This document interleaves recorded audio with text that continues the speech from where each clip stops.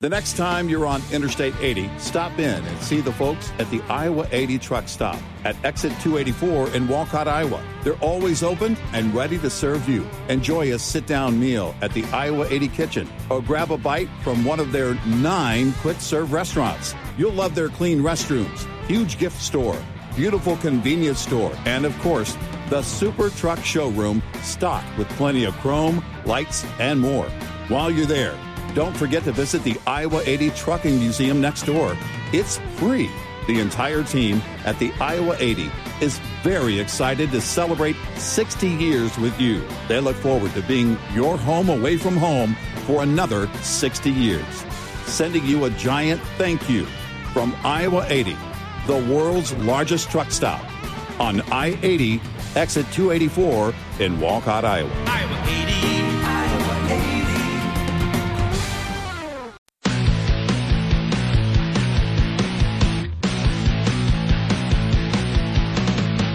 Now, it's Red Eye Radio.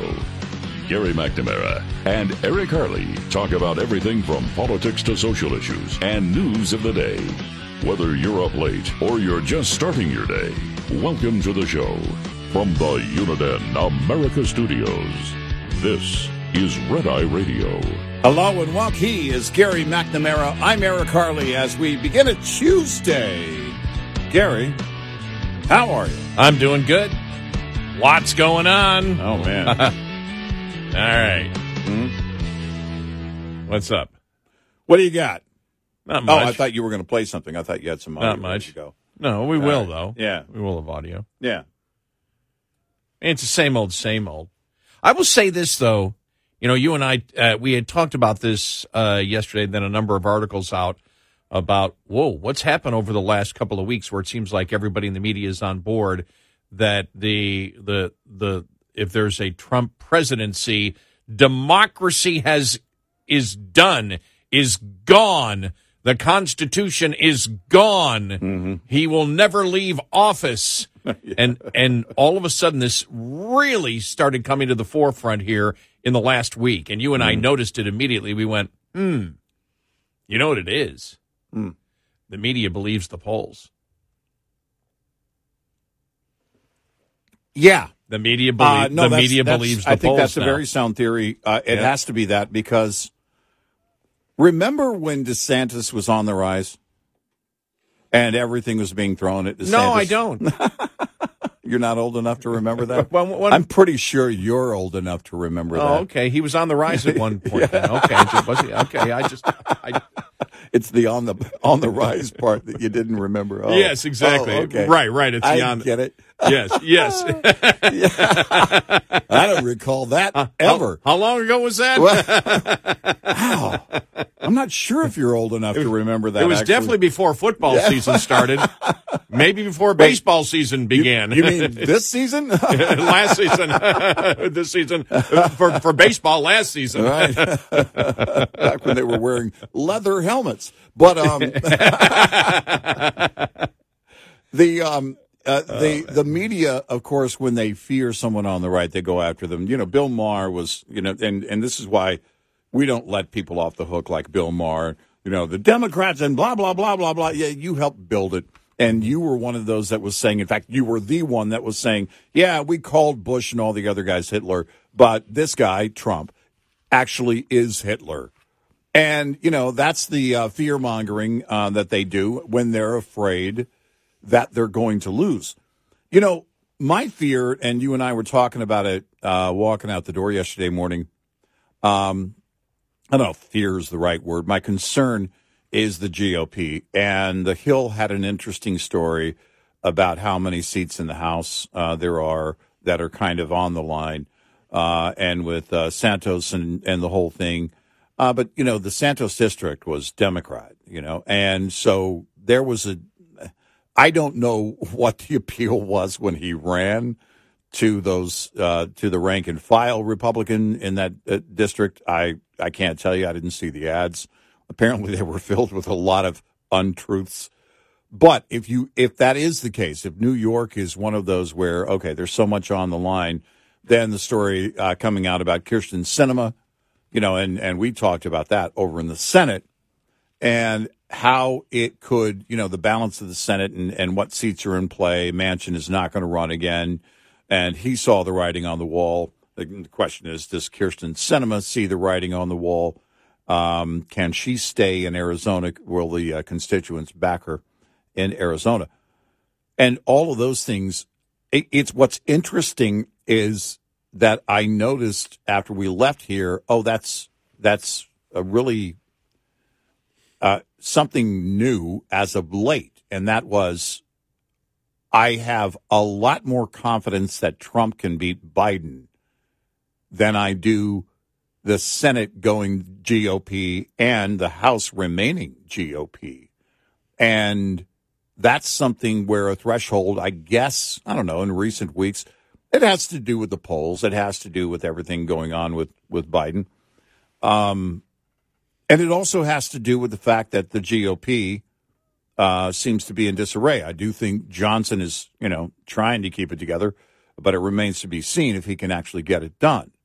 And that is to keep the House in order, keep the GOP in order, promote them the way they should be promoted. I don't see Trump outperforming. If Trump wins, I believe they take this House and the Senate. Well, okay, I don't see Trump outperforming he didn't last time. So I don't see him outperforming this time.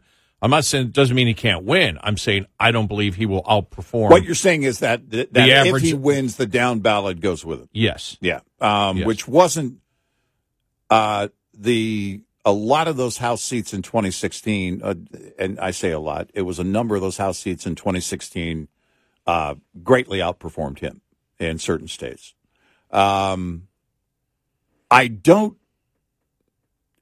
think that if he hits a certain threshold in the votes, and I guess it remains to be seen where RFK Jr. comes in and what kind of numbers he takes from who. Jill Stein's going to take from Biden. I think you will have it fractured. But if we talked about this recently, certainly if he gets a very strong, decisive lead over Biden, I'm with you on that. I think the down ballot goes with him. Which is interesting because we kind of brought this up. I think it was a couple of weeks ago, maybe last week, about how the GOP being in such disarray as they have been for a while, Trump may be the guy who comes in and pulls it all together. That wasn't necessarily the case in 2016. Here's how I look at it. I mean, and it's pretty simple. If you look at it, and let me see, Biden, okay, roughly 7 million votes he beat Trump by. Mm-hmm. All right. And I'm not going by the Electoral College now. I'm just going by the actual popular vote. Mm-hmm. If Trump wins by 3 percentage points, let's say he does. Yeah, you look the full 3 points. Yeah. And I'm using the 3 points because that seems to be probably mid-range. All right, and I'm just just a little bit of a guesstimate there. But you're talking about a switch of 10 million votes. Mm-hmm. If there's a switch of 10, swing. If there's a swing of 10 million votes, and it doesn't matter whether it's people actually changing their votes or not showing up. Yeah, then Republicans sweep. There's just no way you get that kind of without carrying the down ballot. If that's what happens, which again, it's if Trump wins, if Trump wins, everybody goes with him because at that point, it's more than just because Republicans, and it was an interesting article you and I read the other day that said it's the indictment stupid that so many Trump supporters view it. Well, independents aren't viewing it that way. Right. Yeah. Independents are not viewing it the same way as loyal Trump supporters in the Republican Party and even Republican voters who may not be and always Trump or may be disappointed in him that would come along anyway because it would be issue-based. Well, here's what – there's so many variables right now in play. And it just seems like every day those variables move. And I mean, there's real movement in each of those variables. What concerns me is where the vote might be split. I don't believe that RFK Jr. is going to take as much from Trump as he is from Biden. Neither do I. It's going to be the other way around. And I think it's going to be those, I won't call them moderate Democrats because I don't even know what that means anymore, but the rank and file Democrats who absolutely want to, at least for now, separate from the party they've supported all their life. And he's one of those, that votes that you can feel confident in. The far left liberal who's not confident in Biden, and they'll tell you, oh, it's because of his age, but it's actually because of everything on the table, might go with Jill Stein. She's not going to get, I don't think she's going to get any more than she got in 2016. I really don't. Then, we'll see where it goes with all the other, all the other candidates. But I'm with you. If he has a decisive win, then there's no way he doesn't carry the down ballot. But he's got to get that decisive win. And if he gets it, even without getting over 50, let's say he is able to take that lead and it's 3 percentage points or more, that's as good as a mandate. That's as good as the country saying, all right, we want to get back to what we were doing in 2018, 2019, pre-COVID. And that's the way you have to attack it. And hopefully if that happens and the GOP benefits from that in the House and the Senate, they listen. Well, we look now. This is the second consecutive poll, and this is the INI tip poll, I believe, which mirrors the Messenger Harris-X poll. Mm-hmm. And this one came out yesterday.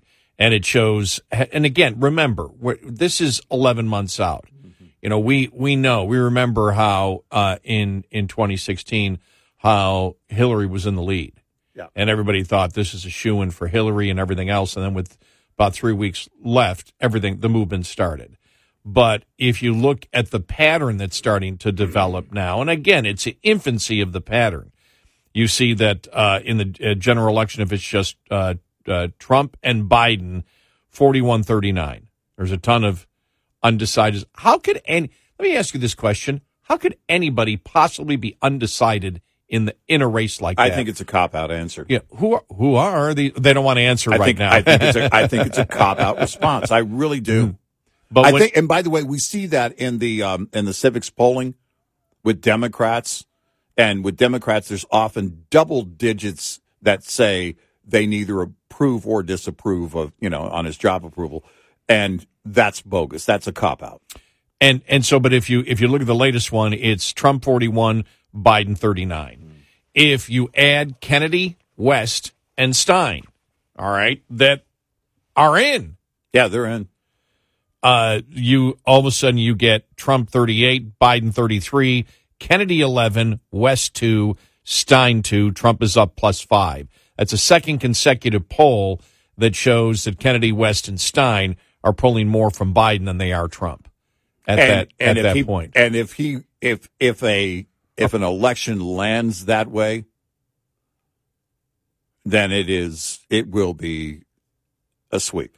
I would be very, very surprised if Kennedy ever got close to, in a real election, 11.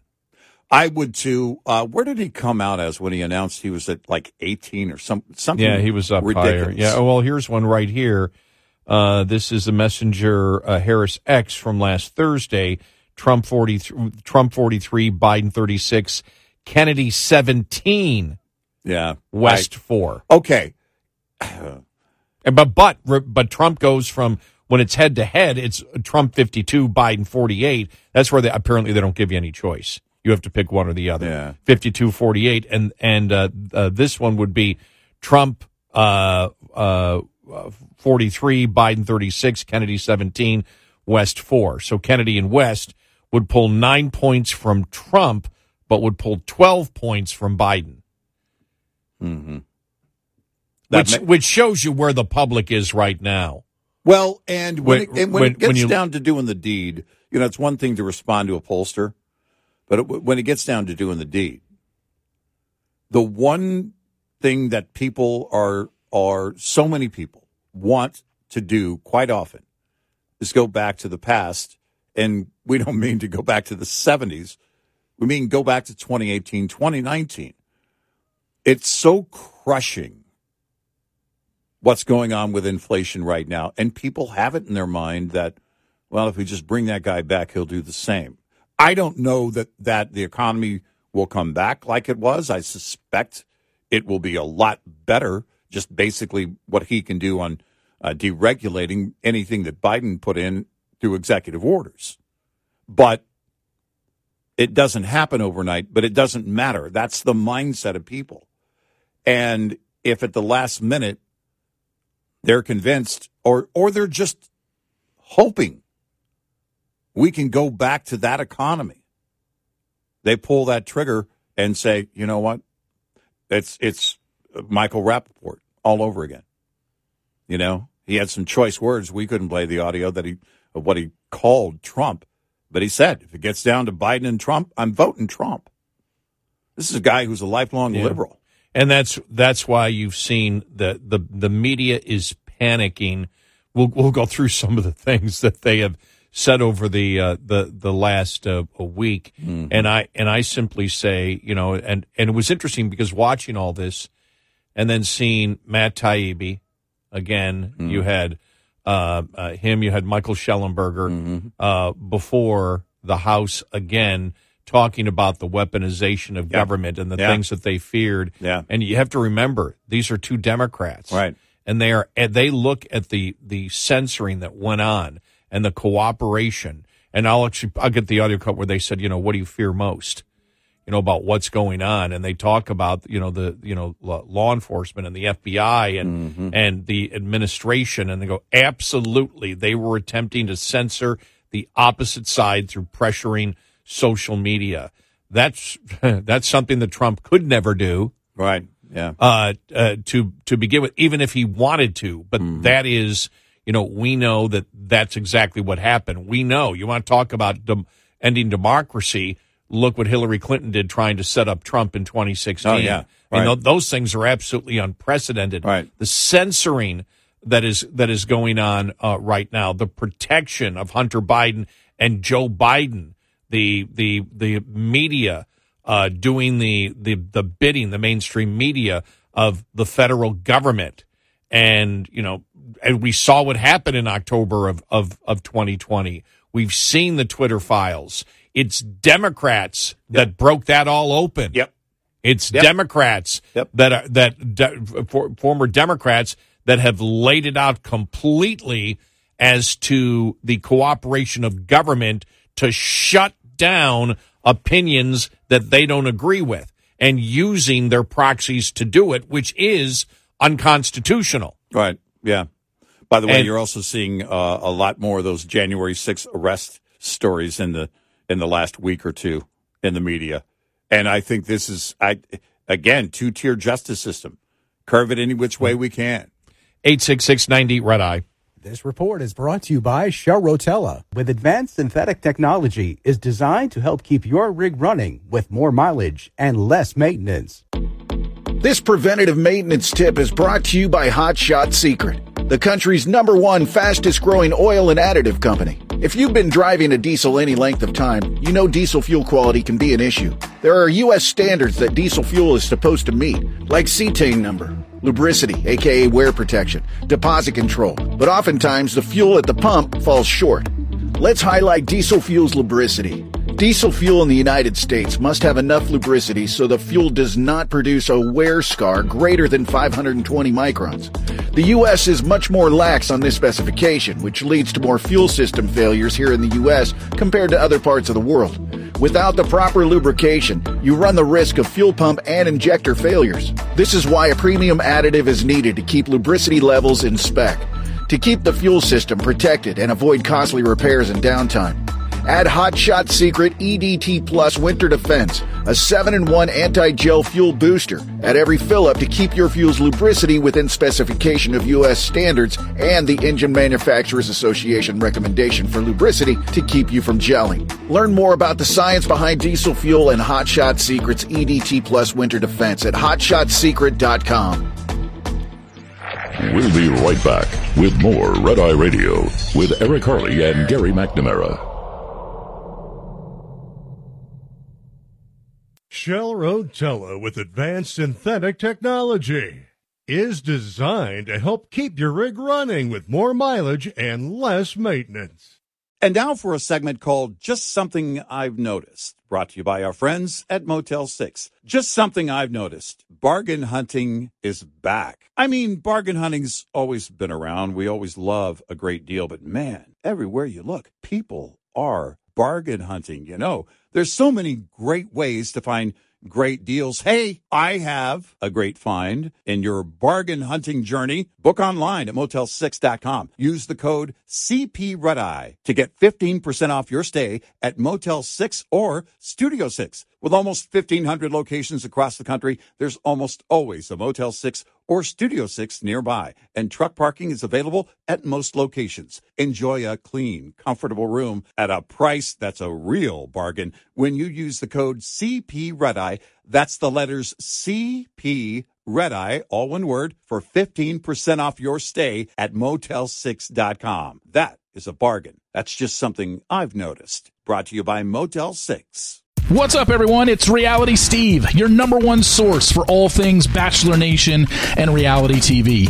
Every day, I'm giving you the behind-the-scenes juice and your info on all your Bachelor Nation stories, and also interviewing some of your favorite reality stars. My name has been synonymous with spoilers, but I'm so much more than that. Give me a listen. The Reality Steve Podcast, part of the Believe Network. Just search BLEAV on YouTube or wherever you listen.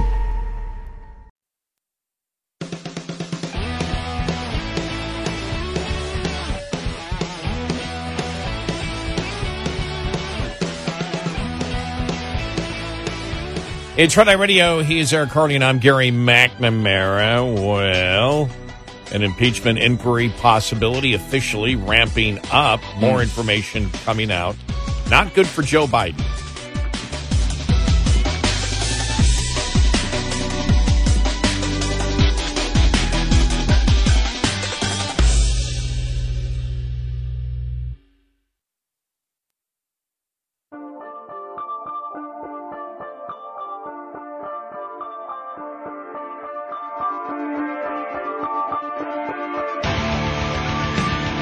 Hours a night, and still not enough. Listen to our podcast, available on the app and on our website, RedEyeRadioshow.com.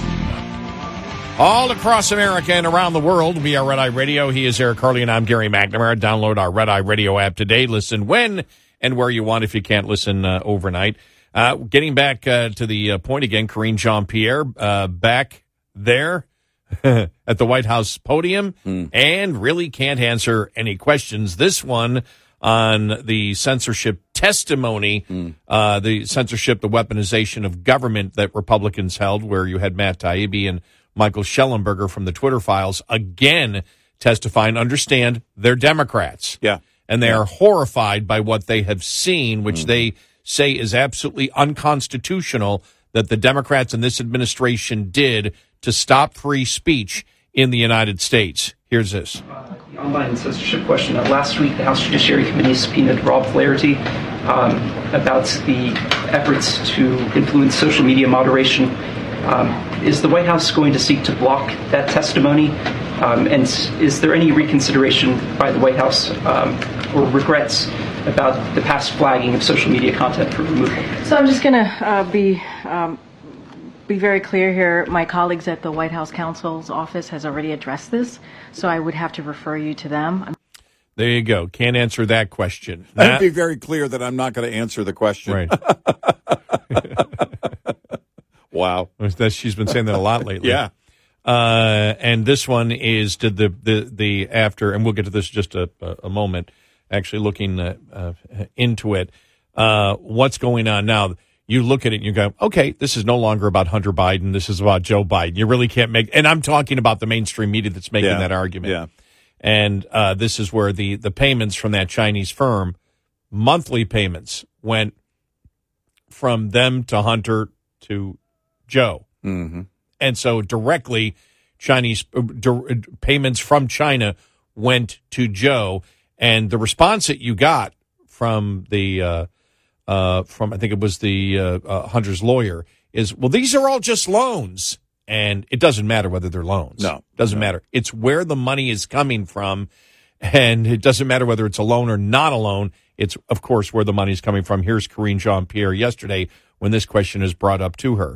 Thank you. The White House has said repeatedly that the president and his son were never in business together. They've said that repeatedly also in this room.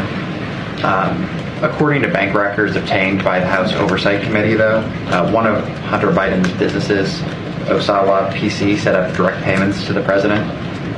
Did the president accept payment? And why would there be such an arrangement if they were never in business together, or if there was a wall of separation, as the president has previously said? So I have to be clear with you. I have not seen that report, so I would. I have to be clear with you. I'm not going to answer that question either. Let me be clear. I won't be answering any of your questions. Now, Next question. Did you hear the report? Did you hear the reporter said, including this room? Yeah. Yeah. That there were, that the president has said that he never did any type of business with his son, and those statements were made also in this room. Yep. Which means not You only said it. Yeah, not only did he lie, you lied. You should, Right. You should see the look on her face. There is no smiling, that little smirk that she has once in a while at all on it. Now I want to go to this is James Comer yesterday, last night on Fox News with Sean Hannity, and Sean was asking the point that if it's a loan, wouldn't you have the evidence that the loan was actually given? And Comer goes into that and then says what we've always said: it doesn't matter whether it's a loan. It's where the money comes from. Yeah, the loan is meaningless. I'm trying to think of an analogy. I robbed the bank. Is it true? Did you rob the bank? We never were parked illegally outside the front of that bank. You and Bonnie, Gary, back in the day, Yes. robbed that bank across from the coffee shop you were talking about. Yeah, the coffee Yeah, shop and where, then- where I and then- was an extra in that independent movie the other day. And that's how you paid off your house. Yes, exactly. Right across the street is a barber shop that they say, Yeah. well, right down the road and across Yeah, the street. right, yeah. It's a block down. Right. Every time I look at it, I'm like, wow, You seem to know a lot about the location, Gary. Did Bonnie and Clyde actually walk in there? Well, that's true. I do observe. And if you're going to be a good criminal, you must, if you're going to have that criminal you mind. must observe. You must observe. Right. Yeah. I learned that from the actors playing mob people last week. Yeah. When I was an extra in that. In the mob movie. I'll post some stuff on social media over the next couple of days. Yeah. There's somebody got a picture of me there in the middle of everything, and then but it was a lot of fun. We'll see if it comes out in a year or whatever. Yeah. We'll see if I'm in the cliffhanger episode. Right. The last moment with my talking part. Remember? Yeah. My talking part. Yeah. I walk up to the bouncer. He says, "Name, Gary McNamara. How do you spell that? McNamara." Looks me up and down, goes, "Okay, you can go in," which meant that Don is allowing me into his coffee. Because he knows you're from New York. That's why. But here it is. Here's James Comer. Sean had asked him about the loan. Wouldn't there be evidence that the loan was actually given? Here's Comer. Absolutely not. And of course, if you made a loan to someone, you would have a check going out to that person in addition to the check coming back for the so-called loan repayment. That's what that email was we talked about on your show last week, Sean, when the bank questioned Hunter Biden about what was the reason for the $5 million wire from China. He apparently told the loan officer it was a loan. So the loan officer said, well, we're going to need documentation to prove to the bank examiners it was a loan. Do you have loan documentation? He said no. So we're supposed to believe that China gave Hunter Biden a loan for $5 million. If you look at the last 4 payments that we found with ties directly to Joe Biden, they amount to $500,000. And in every instance, they've said this was a loan repayment. And that's just hard to believe, Sean, unless you've got documentation to prove that it was a loan, which obviously, according to the emails from the banks, they do not. But whether it was a loan or not, it's not important, Sean. What matters is the way the money was paid to Joe Biden was directly through influence peddling. And now this is the second payment or series of payments to Joe Biden that came directly from China. There's no disputing that. Even the White House isn't disputing the money to repay Joe Biden, if in fact it was a loan, came from China. There you go. Yeah. There you go. And that's the difference. That's where it, this one takes you. And again, they don't, one of the reasons they're doing they want to have the vote for the impeachment inquiry is they even want more clout because, of course, they're stonewalling coming from the administration for the records that they want. So they wish to up this. Now, Johnson says he has the votes. After all this coming out, I can see why, Johnson has the votes to do this, officially. But this story is the House panel from National Review. The House panel investigating President Biden's involvement in the suspected influence peddling scheme produced new bank records that lawmakers say tie him to the family's foreign business dealings. Bank records subpoenaed by the House Oversight and Accountability Committee show that the president's son, Hunter, provided monthly payments to his father from a business account that funneled money from deals made with China, Ukraine, and other countries. Hunter Biden's attorney, Abby Lowell, said the money from Hunter Biden to his father was repayment for a loan from Mr. Biden to his son to purchase a truck. Like I said, that doesn't matter. Right. Doesn't matter what the loan was. Right. If there was a loan or not a loan, it doesn't matter. Right. It's where the money is coming from directly. Emails on Hunter Biden's discarded computer laptop confirm he made a similar payment in January of 2019. The recurring checks to Mr. Biden were small, each totaling $1,380, but House investigators say the deposits clash with President Biden's claim that he did not receive money from the lucrative business deals made by family members and their business associates. As Comer said, this wasn't a payment from Hunter Biden's personal account, but an account for his corporation that received the money directly from China. Mm-hmm. Yeah, there's no way around it. There's absolutely no way around it. And I don't know how you defend it. The whole idea of the loan with his brother. Remember what they were saying about that? The loan with James Biden. Well, it was a loan. And then who was it from the White House that said, we can prove it was a loan, but they wouldn't prove that it was a loan? The point being, if they could prove that it was a loan, they would step out in front of it. But even if that were true, it wouldn't matter because of the source of the money. And they know that. Just to get the full quote here, this wasn't a payment from Hunter Biden's personal account, but an account for his corporation that received payments from China and other shady corners of the world. This is all in quotes. At this moment, Hunter Biden is under investigation by the Department of Justice for using a Wasco PC for tax evasion and other serious crimes. Comer says the payments, quote, are part of a pattern revealing Joe Biden knew about, participated in, and benefited from his family's influence peddling schemes. As the Bidens received millions from foreign nationals and companies in China, Russia, Ukraine, Romania, and Kazakhstan, Joe Biden dined with his family's foreign associates, spoke to them by speakerphone, had coffee, attended meetings, and ultimately received payments that were funded by his family's business dealings, the committee added in a press release. It was unclear, based on the bank records, how many monthly payments were made, but a source familiar with the committee probe said the investigators had discovered at least 3 payments. Last week, the committee released an email from a bank money laundering investigator who expressed serious concerns about a transfer of funds from China that ultimately trickled down to President Biden in the form of a $40,000 check from his brother, James Biden. Biden received a $40,000 personal check from an account shared with his brother, James Biden, and sister-in-law, Sarah Biden, in September of 2017. Money that was marked as a loan repayment. The alleged repayment was sent after funds were filtered from Northern International Capital, a Chinese company affiliated with the Chinese energy firm CEFC, through several accounts related to Hunter Biden and eventually down to the personal account shared by James and Sarah Biden. Northern International Capital sent $5 million to Hudson West, a joint venture established by Hunter Biden and a CEFC associate, on August 8th.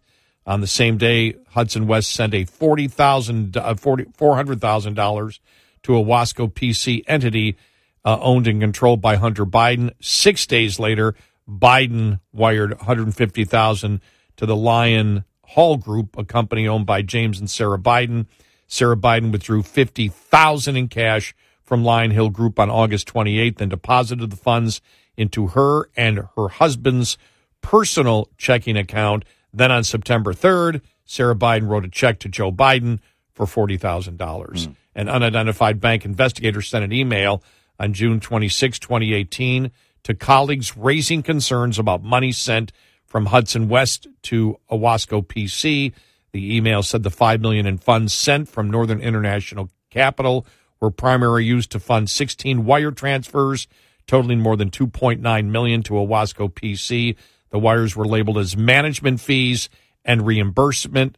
Quote, "We find it unusual that approximately 58% of the funds were transferred to a law firm in a few months, and the frequency of payments appears erratic," the investigator wrote in an email, which the committee shared with National Review. The investigator said Hudson West does not currently have any investment projects at this time, which raises further concerns as millions in fees are being paid out, but do not appear to have any services rendered by Owasco PC, which is, again, this gets back to what business are they in? Right. And you've seen the Democrats don't even use it anymore. Well, the Trumps are in business. Yeah. Why can't the Bidens be in business? Yeah. Well, tell me what business the Bidens are in. We know the Trumps are in business. We've known that for 50 years.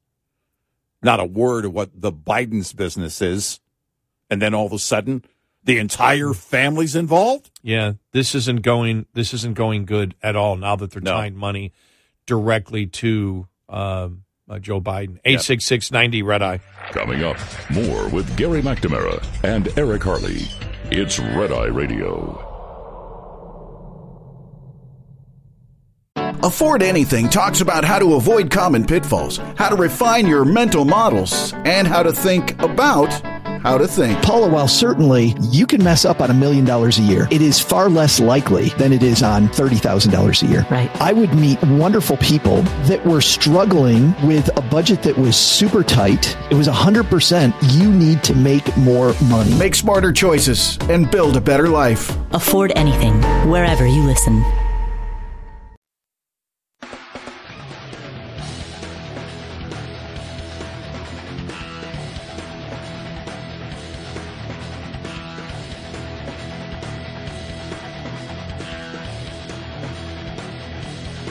It's Red Eye Radio. He's Eric Carly, and I'm Gary McNamara. Well, by the end of the week, will Congress have voted on to rescind the EV mandate, and also will there be an official impeachment inquiry going ahead? Mike Johnson saying he has the votes for that, and none of it's good. Look, I agree with DeSantis, who said you've got to hit all these things here, but you've got to also be promoting what you're going to be doing in 2024. You've got to talk about what the independents are concerned about, which is, of course, inflation.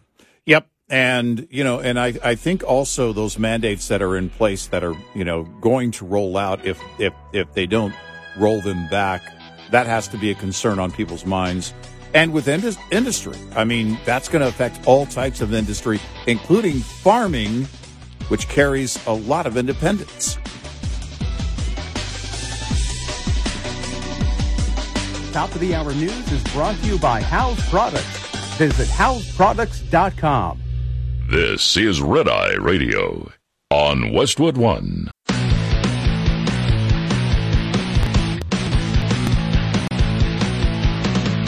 Now, it's Red Eye Radio. Gary McNamara and Eric Harley talk about everything from politics to social issues and news of the day. Whether you're up late or you're just starting your day, welcome to the show. From the Uniden America Studios, this is Red Eye Radio. All across America and around the planet, we are Red Eye Radio. He is Eric Harley, and I'm Gary McNamara. Good morning. Well, I was just scrolling on my phone and went to Facebook and came upon an ad that the ad is selling a cream that will give me six-pack abs. No, it won't. Apparently, you wipe the cream on your belly, and it gives you six-pack abs. Should I question whether that ad is accurate? Yeah. Okay. It may give you a belly that appears that you enjoy drinking six-packs. So I would look at the disclaimer before I purchased. I don't think you're going to see the results you're thinking. I had that feeling, too. Yeah. I just get a feeling that it's not that easy. But it did catch my eye.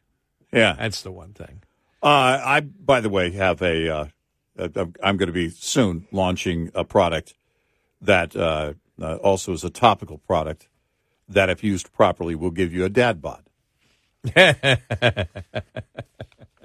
Follow the instructions carefully, especially the part that says lots of French fries. Mm-hmm. Yeah. No, man, I'm telling you. Yeah. But somebody has to be buying it, right? I mean, there has to be somebody going, okay, I got it. I got the magic cream. Yeah. I got the magic cream. Yeah. No more going to the gym, which I don't do. I just got a membership. But no more not going to the gym. No more paying for the gym and not using it. Well, I saw a picture of Chuck Norris for the Total Gym. Oh, yeah. And it said, you can have a body like this. And he goes, he's 80, whatever he is. And it shows like this incredible, six-pack abs. Yeah.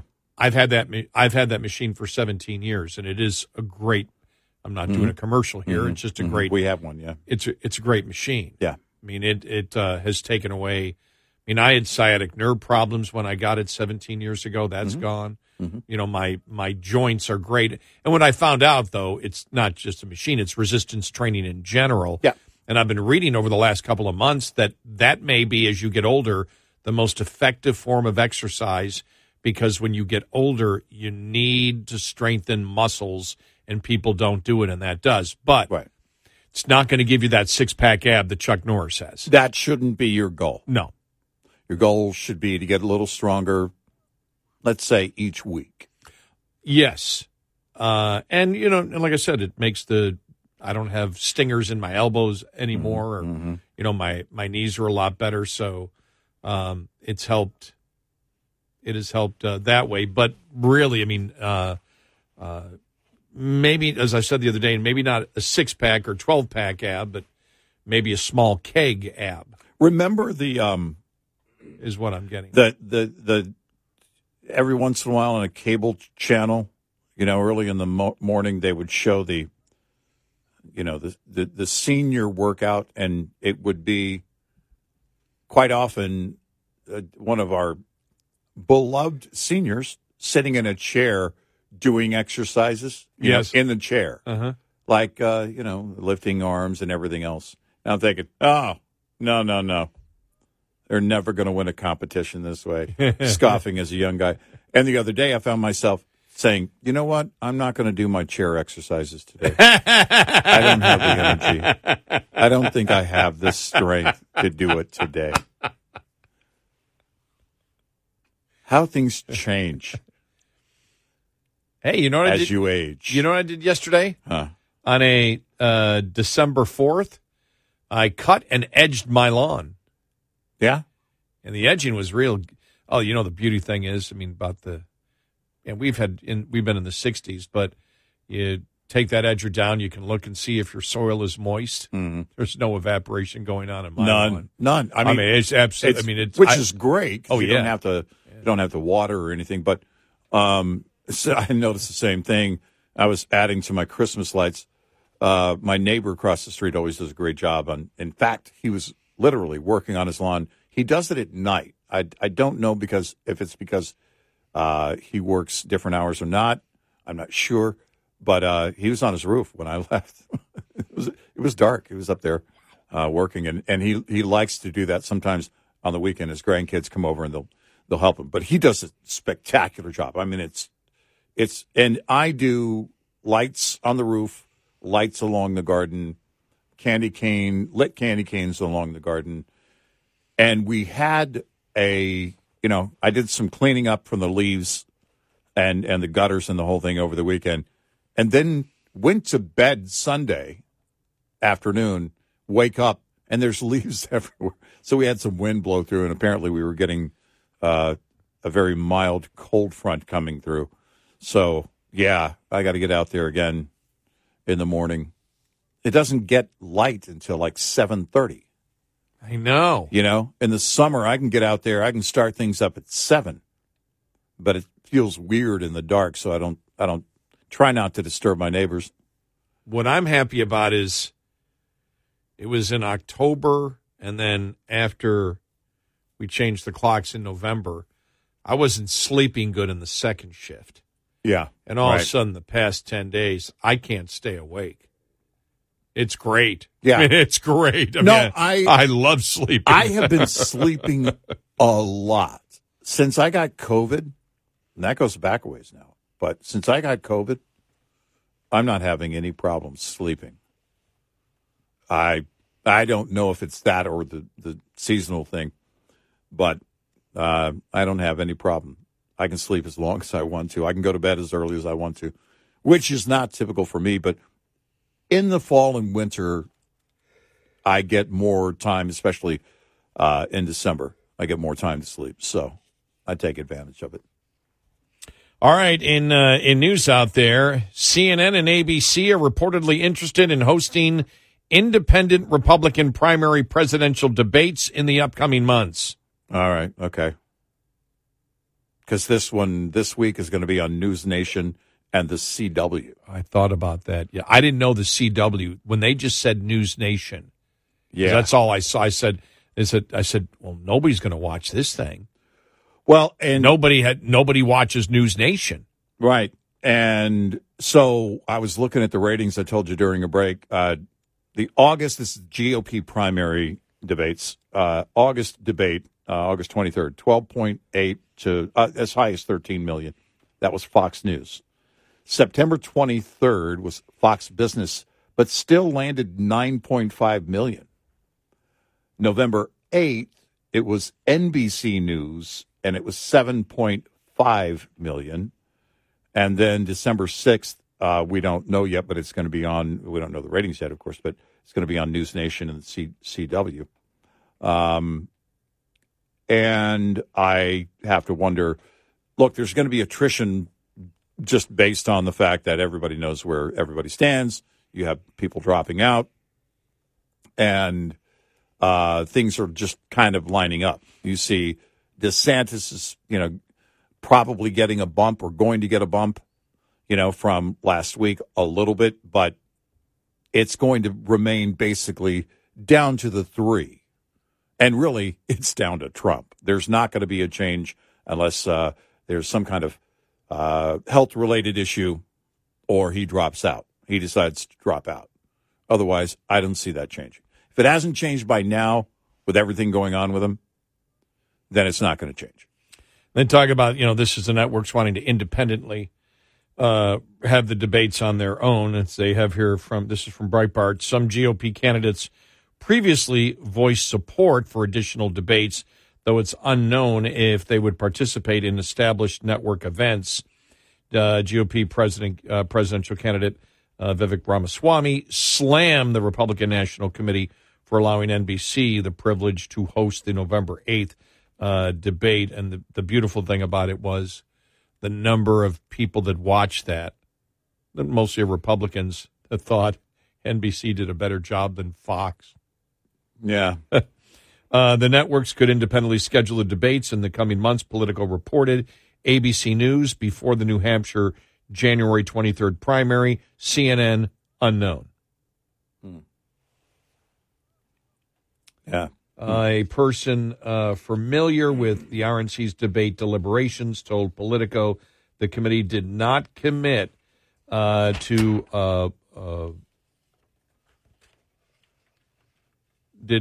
anything. Okay, that's what it is. During the meeting, the committee plans to consider terminating candidate pledges. Why? Why now? The pledges prevent candidates from participating in non-RNC sanctioned debates. Should the RNC forego holding future debates, it would allow the networks to set criteria for qualifications and format, something the RNC has done for the first 4 debates. All right. There's been 4? Yeah. Or do they count this one? Well, I'm guessing they're counting the qualifications for this one, right? Okay. Yeah. It doesn't matter. The debates don't matter. I mean, it really doesn't matter. It doesn't matter. Trump isn't in it. And Trump isn't on the stage. And the more debates you have, the more the public has figured that out. Right. And it's not going to, there's a lot of pushback on, things that Ramaswamy is saying. We've talked about the things Nikki Haley has said. DeSantis did a great job against Newsom, but it's not going to help him much in 24. It may help him down the road. Don't know. May help him as if he wants to remain governor of Florida, going forward. But more and more you have to look at. I think you'll see it right after Iowa. You'll start to see, where DeSantis is. If he gains any momentum from Iowa, if he is to, surge and outperform the polls, and then somehow win Iowa, if that's the case, he'll have some momentum. But the question is, how far do you wait if the polls show that you're going to lose to Trump in your home state as a sitting governor on March 5th, Super Tuesday? So that decision has to be made by the campaign. He has money. That's not going to be a problem. But that money can be tucked away for and used in future campaigns. 866-90-RED-EYE. Brought to you by FPPF, Fuel Power Max. Surviving and thriving as an owner-operator has just as much to do with managing costs as it does with generating revenue. Like the chief financial officer of any company, you have to be concerned about rising costs, especially without increases in revenue. Trying to reduce costs, let alone make sense of them, can be a complicated task. Understanding basic principles of operating costs can save you thousands of dollars a year. A penny saved could be $1,000 earned. Saving just 1 penny per mile over 100,000 miles driven annually will deliver $1,000 to the bottom line at the end of the year. Brought to you by Shell Rotella, with advanced synthetic technology is designed to help keep your rig running with more mileage and less maintenance. Lines open for your calls. 866-90-RED-EYE on Red Eye Radio.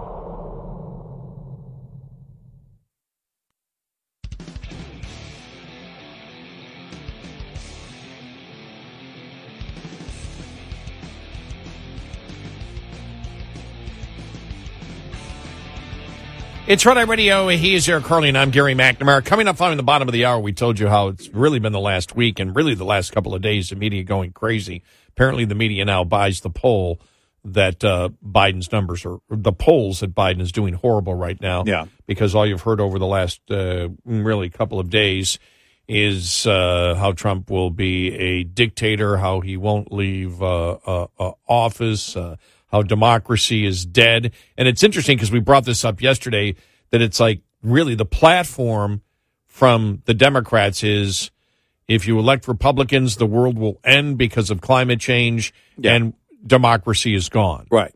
Which, of course, is ridiculous as a statement. But as we said, if you want to know the evidence where we look and say, all right, where's democracy at a greater peril? And we look at the censorship that has gone on, the vast majority of it promoted and instituted by liberals. We'll get to some of the audio from the other day where Matt Taibbi, a Democrat, and Michael Schellenberger, a Democrat, who were part of the Twitter files, really around the first anniversary. They were brought back again to talk about the weaponization of government and what shocked them the most. So we'll get to that coming up. Also, you've got a couple of stories here. J.P. Morgan predicts a grim outlook for the stock market next year, and it seems as if you got more economists believing now that we may be in a recession next year. Yeah, it seemed to be building. At first, it was just a couple of economists that were saying it. Bill Gross from PIMCO had been saying it, I don't know, for a few weeks. And then some others jumped on board, and now as we get closer to the end of the year, it seems to be a growing consensus. I guess we'll see what happens, but certainly they believe by the end of the year it will be it will be another, it will be a recession, and the problem is that, of course, for the Biden campaign, that's going to hurt if it hits in the summer, but then you have Fed Chairman Powell, because others were predicting. I saw another prediction this past weekend that said that the Fed will lower interest rates 6 times in 2024. 6 times. Yeah. Others have said they believe lowering of interest rates will begin sometime in 24. But this prediction was 6 times in 2024. Well, then that's a major recession that we're in if they're predicting that. If that's the case, then we're going to be in, really bad territory with a correction on the Dow that's in pretty significant numbers. And I'm hoping that's not the case, but quite frankly, I'm not sure how you get out of the high inflation. This is exactly it's designed, raising the interest rates is designed to slow the economy. The National Association of Business Economists Outlook survey expect growth to slow to 1% between the fourth quarter of 2023 and the fourth quarter of 2024. Now, if you're saying for an entire year growth will be 1%, you have a great chance of having a recession, which would be 2 consecutive quarters of below, of contraction. And you have had U.S. manufacturing registered its 13th straight month of contraction. Yeah. It was ING. This from Business Insider. We've been getting a lot of stuff from Business Insider. We talked about this lately. I don't know what's going on over there. The Federal Reserve will cut interest rates 6 times in 2024 as the economy shows clear signs of cooling down, ING says. So they're the economists there at ING, the financial group, and we'll see if that is the case. By the way, and I saw not long after that, in fact, I think it was right after that, there was the story from the Fed chair, Jerome Powell, that said, well, we haven't made any decisions on raising or lowering interest rates just yet for 2024. But again, if ING is seeing, if they believe we're going to be in a deep recession, then that's basically what you do. They're trying to create that balance, as all Fed chairs do. Greenspan tried to do it. They all try and walk that fence and create some kind of magic. But I don't know what the target rate would be. You're going to take it back down to 0? Inevitably, you're going to have to raise it again. I mean, it's insane. But I don't think they know what they're doing.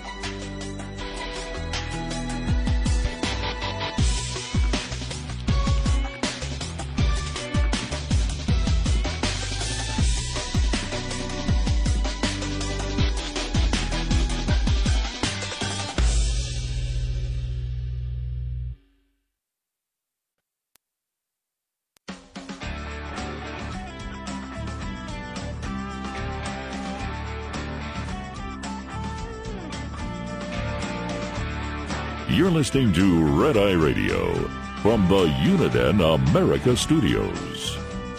And he is Eric Harley, and I'm Gary McNamara. There's so much stuff that is just backing up that I want to make sure that we get to here in the show.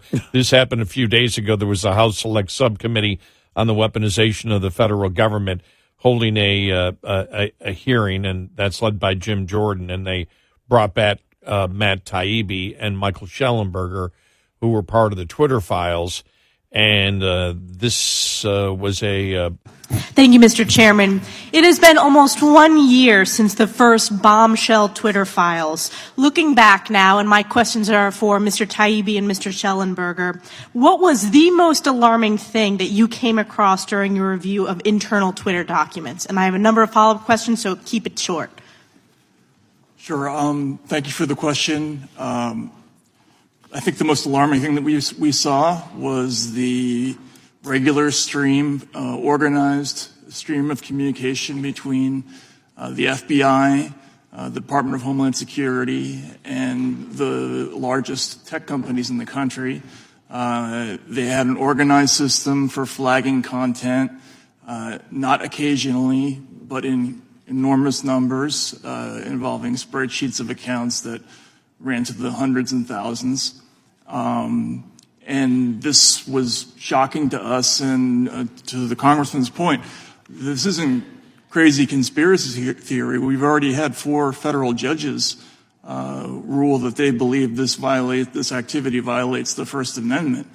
This is quite serious. We didn't know whether it was against the law, but we certainly thought it was shocking enough to be in the public interest, and that for me was the most serious thing.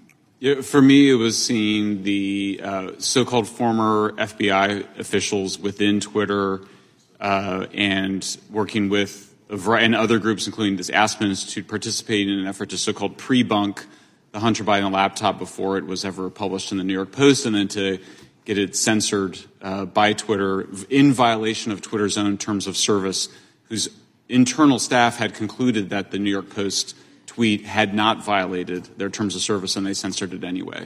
Mr. Schellenberg, I want to ask you further that revolving door between the FBI and Twitter, and I also want to ask about those third-party, essentially government proxies. You referenced the Aspen Institute. Can you delve deeper into both of those questions, both of those topics? Sure. It was the former general counsel of the FBI, Jim Baker, and the former deputy director of the FBI had both taken jobs at Twitter. There were so many FBI people at Twitter that they had their own internal group and their own little crib sheet to describe the difference between the terms that they use at the FBI versus at Twitter.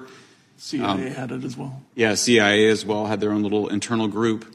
And I'm sorry, what was the second question? The third-party proxies. Oh, yeah. Well, then the Aspen Institute, this was the weirdest thing. We discovered that Aspen Institute had created a workshop that it was attended by basically all of the major media, including as well as all the major social media platforms, to basically pre-bunk in advance the Hunter Biden laptop, even though it had not been, there was no evidence that it existed outside of the fact that the FBI knew that they had it because they got it in December 2019. So to have the Aspen Institute trying to persuade people not to cover the Hunter Biden laptop story in August and September of 2020 was quite chilling and disturbing to see.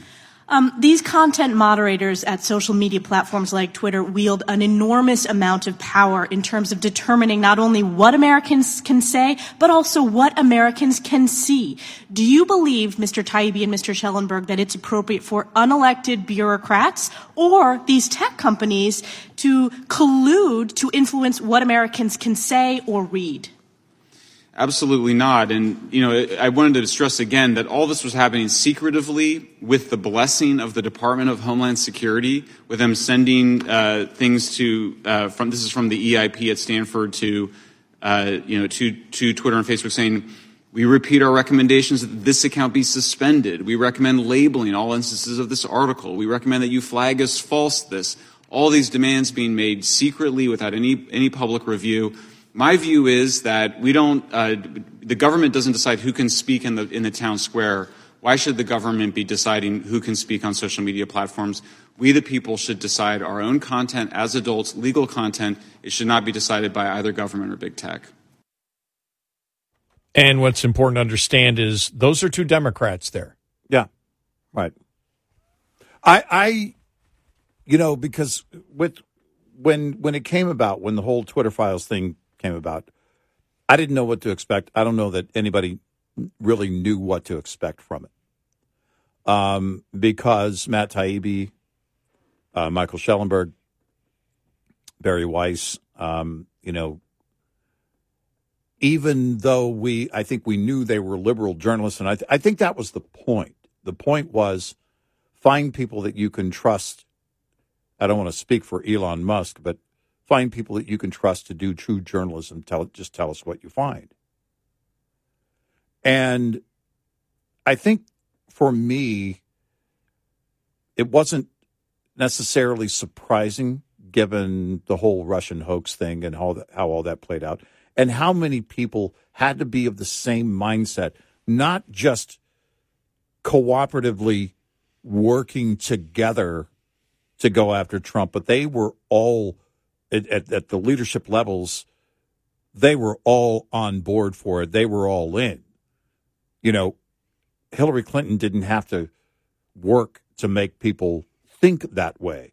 And so when they found what they found at Twitter, and it was basically that, the FBI setting up shop, as they point out here, the CIA, other agencies here, fully involved in controlling narrative, in working with then Twitter and people at Twitter to shape the narrative and decide who's going to get to stay based on what they're promoting and who's not.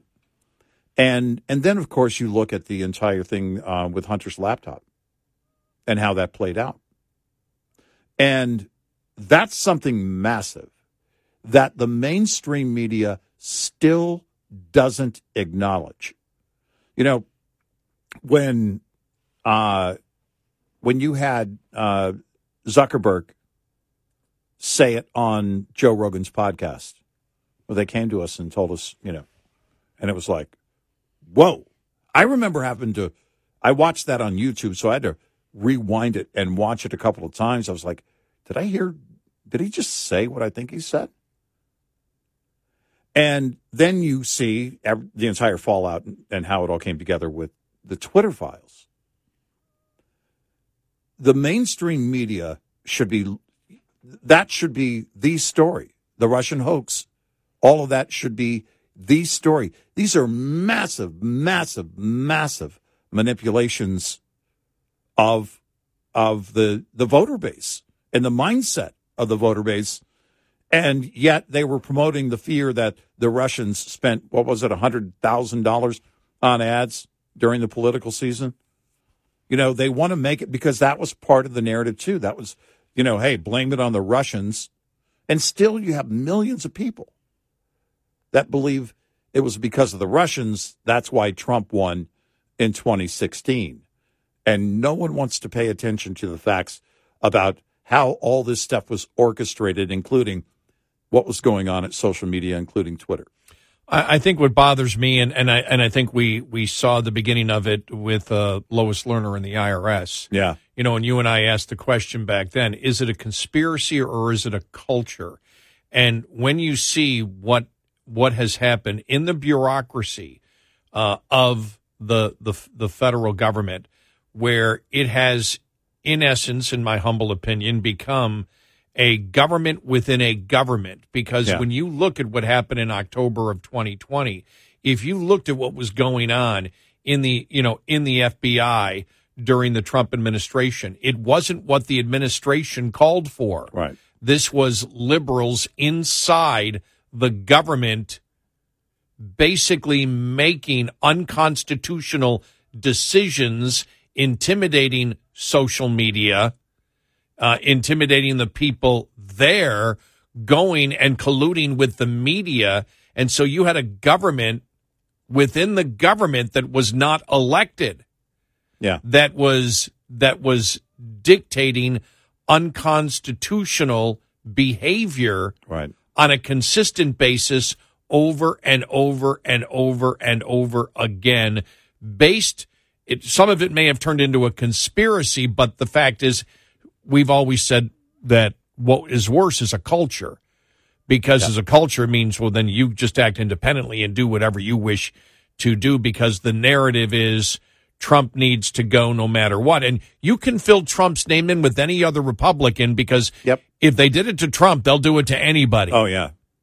And but when you saw the massive the massive culture inside the government to create, in my opinion, a government within a government that had no authority to do so, commit clearly, as Taibbi brought up, this isn't conspiracy, as the Democrats still call it. You have had 4 federal judges come out and say this is unconstitutional, what was going on. And they still continue to call it a conspiracy. This is something that we have seen over the last couple of years that would have horrified the civil libertarians in the Democratic Party in the 70s and 80s and the 90s. Right. They would have gone crazy, and they're all silent on it. Well, and this is also, this is a journalist's dream if you're a true journalist. You want to find that corruption in the government. You want to expose it. And at its most powerful levels, where when they apply that power in the way that they did, the whole Twitter Files thing was really, in my mind, an extension of the Russian hoax, because it was that same culture working at the same levels of government in action in order to bring one guy down, to bring one side down. And they did this repeatedly. And then told the world, basically, that it was the other side using the Russians and disinformation. Still to this day. Well, it's disinformation. They own the disinformation forever. And there's proof of it. Oh, did you see the Nate Silver tweet the other day? About the people that keep promoting the disinformation are the people that are creating the disinformation. Oh, yeah. Yeah, well, he's right on that. I didn't see that tweet. I'll have to find the tweet from him, right? Because I saved it, and I got to find it, because I thought it was fascinating. He's absolutely right. I mean, it's something that we pointed out repeatedly.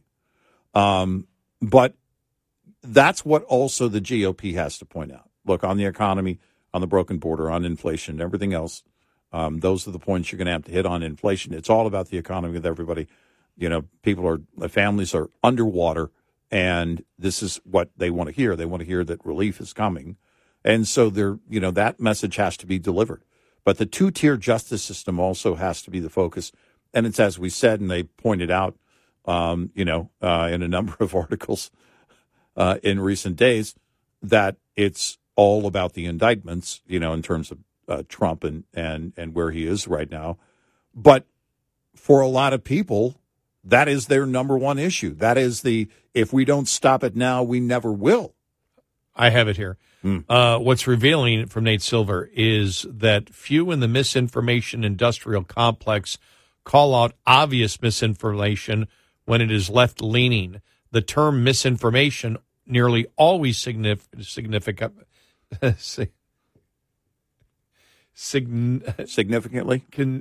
signifies, excuse me, all right. Always signifies. I don't know what happened to me there. I'm sorry, Joe Biden syndrome. Signifies conservative arguments which may or may not be actual misinformation. Yeah, right. Yeah. And that's coming from Nate Silver. Yeah. He's not on the right. Nope. In any way nope. or manner. 866-90-RED-EYE. Get in touch with Red Eye Radio, toll free at 866-90-RED-EYE.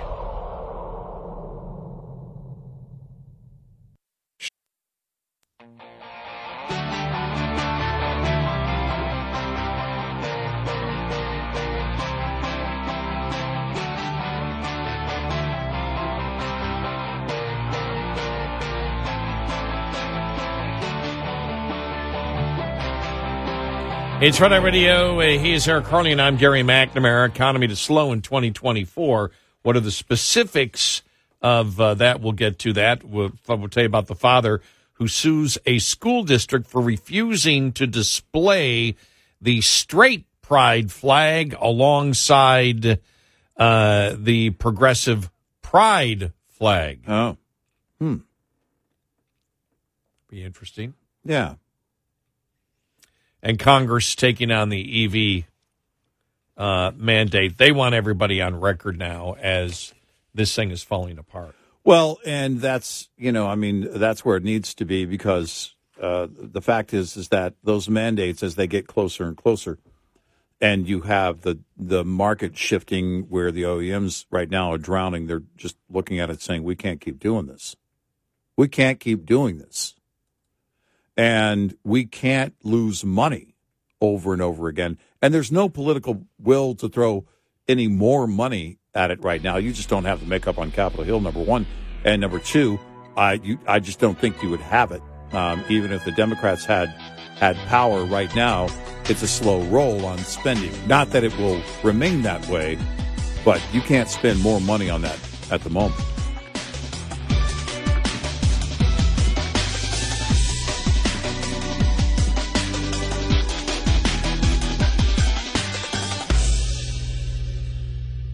This is Red Eye Radio on West.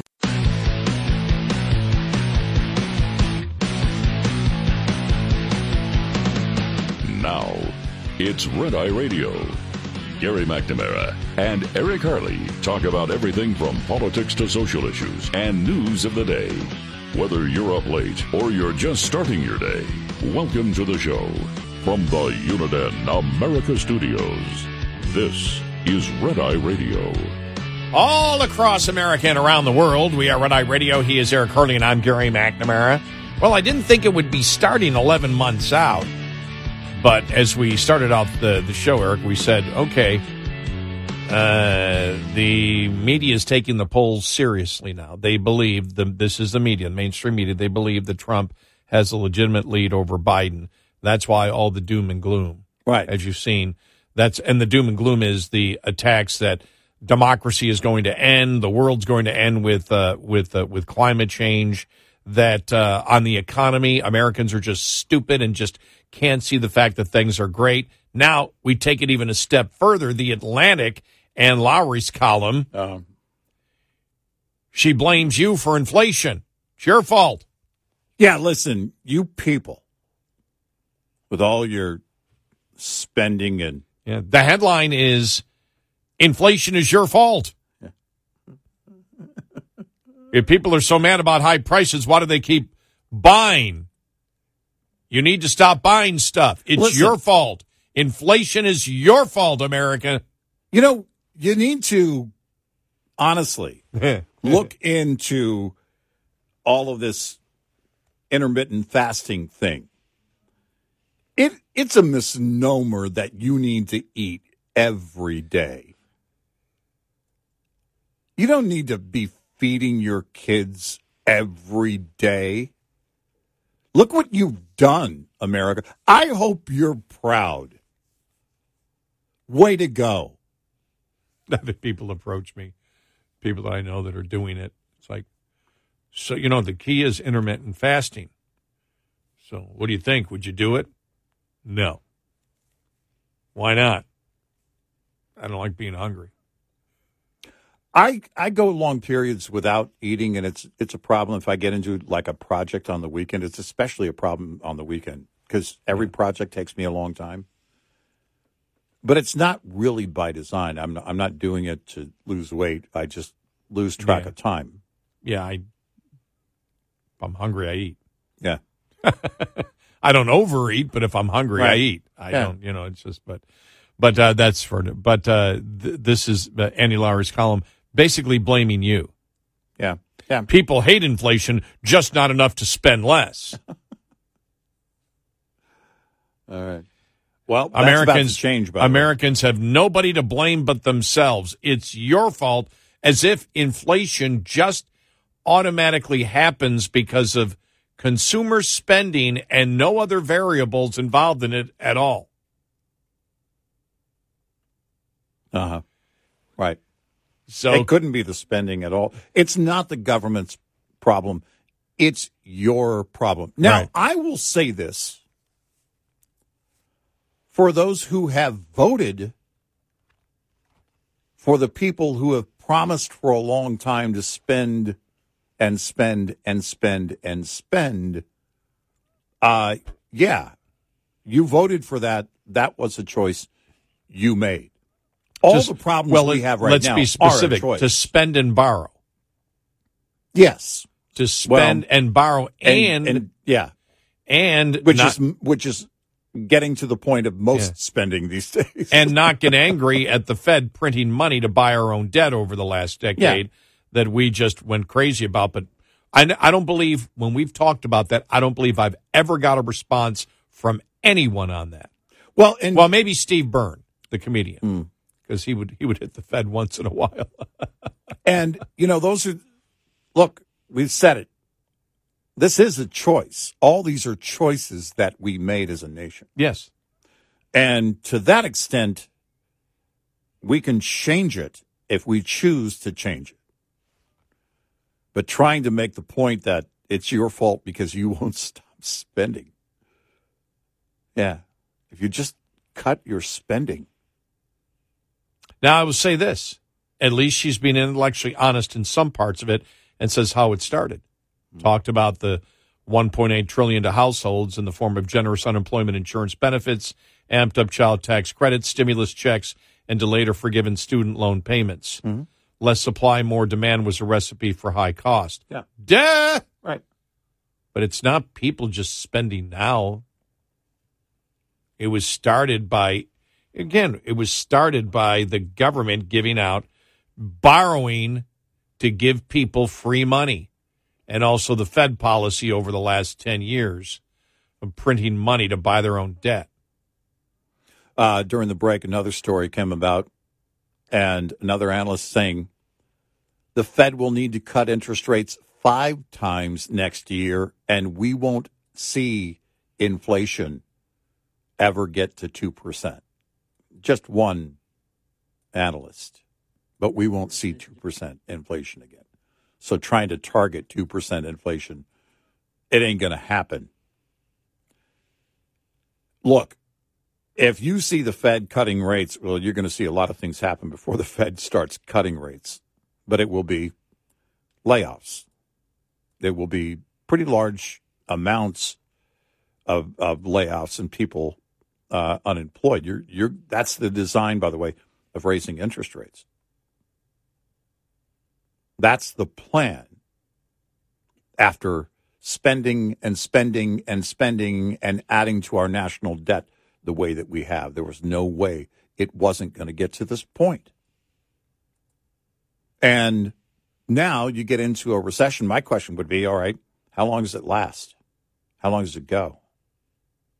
How deep could it be? Because there is going to be that crossing of the of those numbers, of those dynamics, where inflation is still, prices are still high, and more people are out of work. And my question would be, all right, is this why these analysts are saying the Fed needs to act, or they're saying the Fed will act 5 or 6 times based on which analyst you're listening to? But that's just come out in the last couple of days. Yep. And this last one from I think it's from yesterday, right? And at the same time that they're talking, J.P. Morgan predicts a grim outlook for the stock market last year, economy to slow in 2021, where you've got economists see 50% recession odds with a growth rate of only 1% between the fourth quarter now and the fourth quarter of next year. That's anemic growth. So it's not a positive when they're saying, okay, no, we're taking prices down. Now they're fearing a recession. And that seems to be the consensus now. I mean, I don't know. There was one analyst about this time last week that was trying to paint the scenario of how the Fed could bring in a soft landing, as they call it, and try and tame a recession. I don't know. I think the Fed would love to do it and keep Biden out of recession territory, at least until November 5th of next year. But I think that it's already in motion because you're seeing, again, individual debt at an all-time high. People using credit cards, which is how they keep spending. But once we get out of Christmas season, and it's time to pay up on those debts, individuals are going to be further underwater. January and February are going to be painful, and the cutting is going to happen.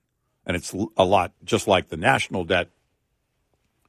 At some point, when you can't keep up with the interest payments on your debt, then that's when things start to topple. And you'll see companies right now, you're seeing a number of companies that said, well, our earnings weren't what we thought they were going to be. Restaurant companies, you saw Spotify laying off 17% of its workforce after laying off 6% in January this year. But you'll see more of that. You'll see more of the drawing down, and those companies will have to create efficiencies, whether they're using automation or AI or whatever to create those efficiencies, or asking whoever is still left at the employer's office to work harder. A combination of all the above likely is going to happen. Is the fear that inflation is not going to get down to 2%? And by the way, it's a rhetorical question. Is the fear that you can't get to 2% inflation based on the fact that you look over the next couple of years? The economists looking at 1% growth between now and next year. That means a heck of a lot less going into the Treasury from taxpayers. Right. So you're going to have that. At the same time, you've got $1 trillion in interest being paid on the debt from end of October of last year to end of October of this year. I haven't seen the new November numbers yet. I'll look for those. But you have $1 trillion in interest payments on the debt each and every year. Well, if you have a slowdown, you're going to increase that deficit for next year.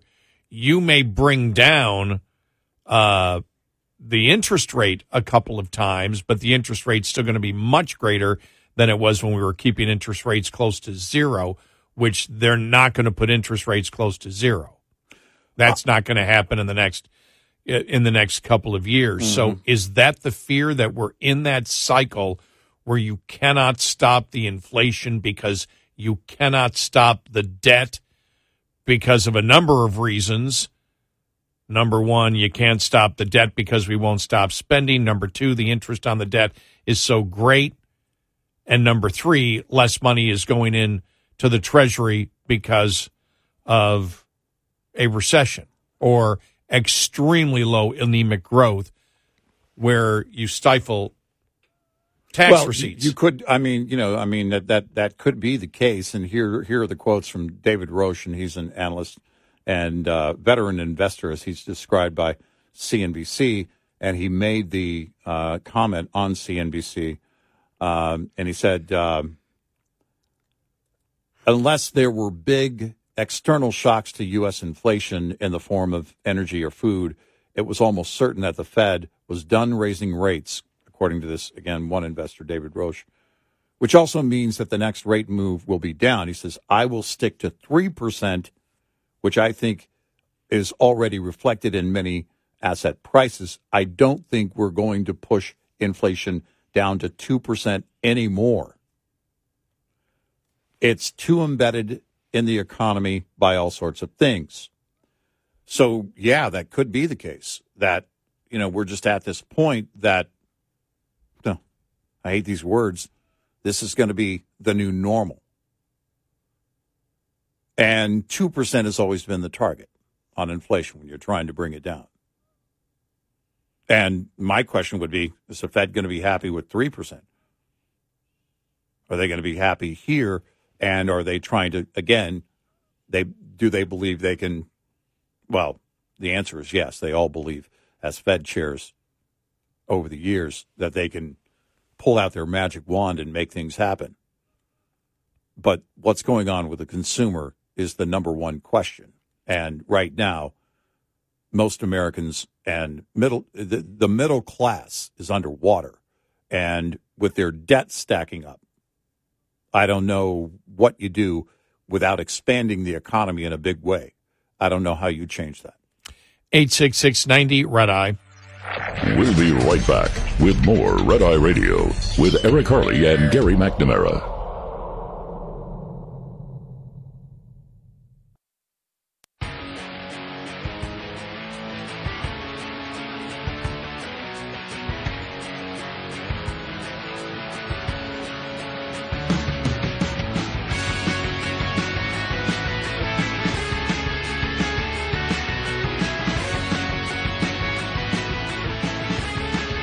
It's Red Eye Radio. He is Eric Harley, and I'm Gary McNamara. So, yeah, U.S. manufacturing registered its 13th straight month of contraction in November.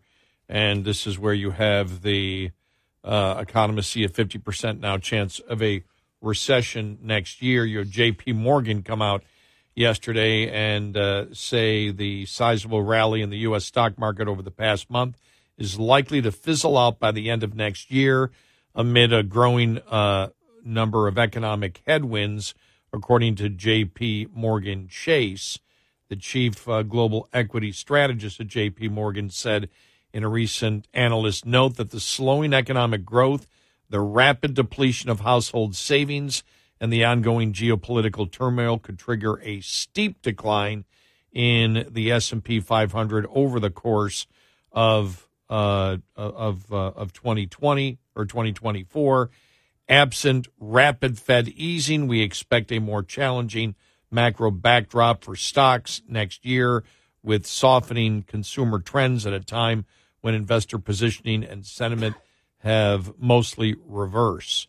They wrote in the note they believe that the S&P 500 could plummet 8% over the course of 2024. So. Yeah. Look, rapid Fed easing.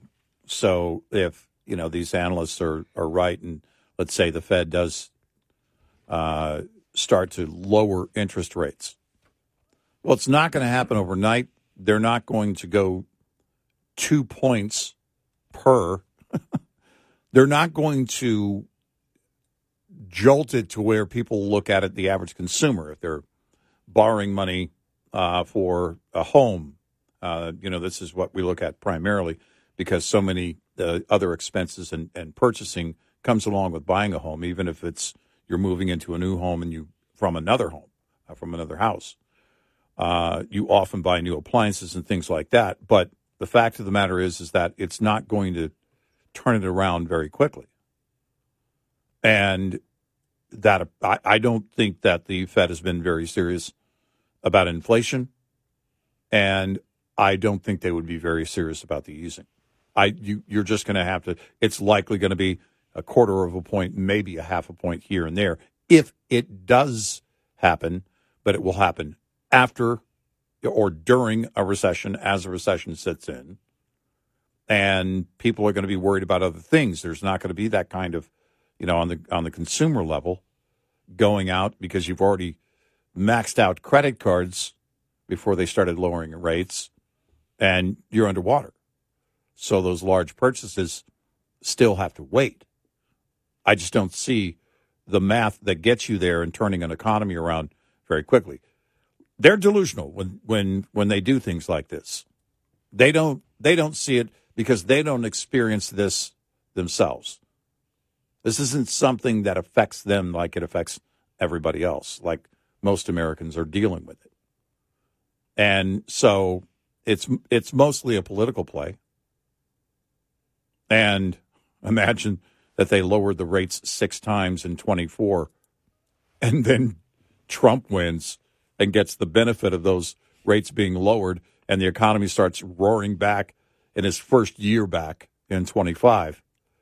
Not something I believe Jerome Powell would like to happen. Yeah, I don't know. I don't know how they do spending over the next 5 years. I don't either. That's the one that I sit back and I say that's the one thing that doesn't go away, because the debt now is so much of the budget, and the interest on the debt is so great, and I don't believe we're going to see 0% rates anymore. No, we're not. So you're in a situation where The interest on the debt is so great. Yeah. If you're not going to buy your own debt, right, and pay no interest on it because you're printing money and the Fed's lowering the interest rate to 0, unless you go through that again, which I don't believe is coming for the next few years. And you don't have the same dynamic out of the recession that we saw in the 70s and early 80s. You know, the dynamic of people, we talked about this the other day, people spending on charge cards, and it was kind of new to a generation, department store cards and everything else. Malls were, booming and everything else. You're not going to have all those things in play the way you have in the past and coming out of such high inflation.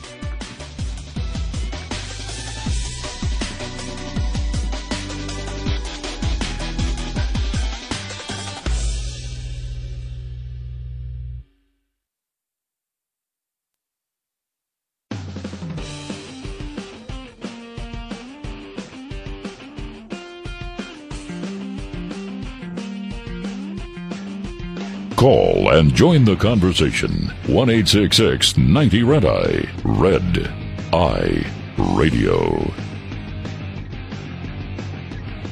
And he is Eric Harley, and I'm Gary McNamara. A Colorado father is suing the state's largest school district, claiming staff refused to let him display a straight pride flag alongside the Progress pride flags on view throughout his children's Denver school. Nathan Feldman argues his children are being barred from exercising their freedom of speech in a case of viewpoint discrimination. Feldman's lawyer, Michael Yoder, blamed equity policies like Denver's for the overt sexualization of content in elementary schools nationwide. Progress pride flags and gender identity books geared towards young children encourage students to ask about them and foster one-sided conversations about inappropriate topics in the classroom, he said. Nathan Feldman allegedly asked to put a straight pride flag alongside the Progress pride flags displayed at his children's school. In his lawsuit, he claims the school violated both the First Amendment and the Equal Protection Clause of the 14th Amendment. If we had more parents like Feldman, then these policies would never have been rolled out in the first place, and they'd be teaching kids about math and science, Yoder said. They wouldn't be talking about sexual orientation and homosexuality and having this flamboyant breeding ground for inappropriate content. The conflict began last year, October of 2022, when Feldman visited Stevens School, where his twin children were second-grade students. He noticed dozens of pride flags displayed in classrooms and hallways, according to the suit. The Progress pride flag is a redesigned version of the rainbow flag with additional stripes to specifically honor transgender individuals and people of color. Feldman told his children's teacher the flags were not inclusive of all of Stevens School students and only represented one viewpoint on the topic of sex. The suit claims he asked if he could place an identically sized flag representing his children's views on the same topic along with existing flags, and allegedly offered an example of a straight pride flag. Yeah.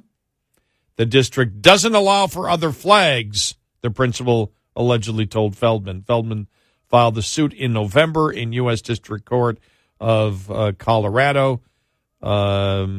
Denver Public Schools, the Board of Education, Stevens Schools, and several school administrators and other staff are listed as defendants. A spokesperson for the Denver Public Schools said they had not yet been served with the lawsuit. Mm-hmm. Yeah, that'll be interesting. I'm trying to figure out legally where he's wrong.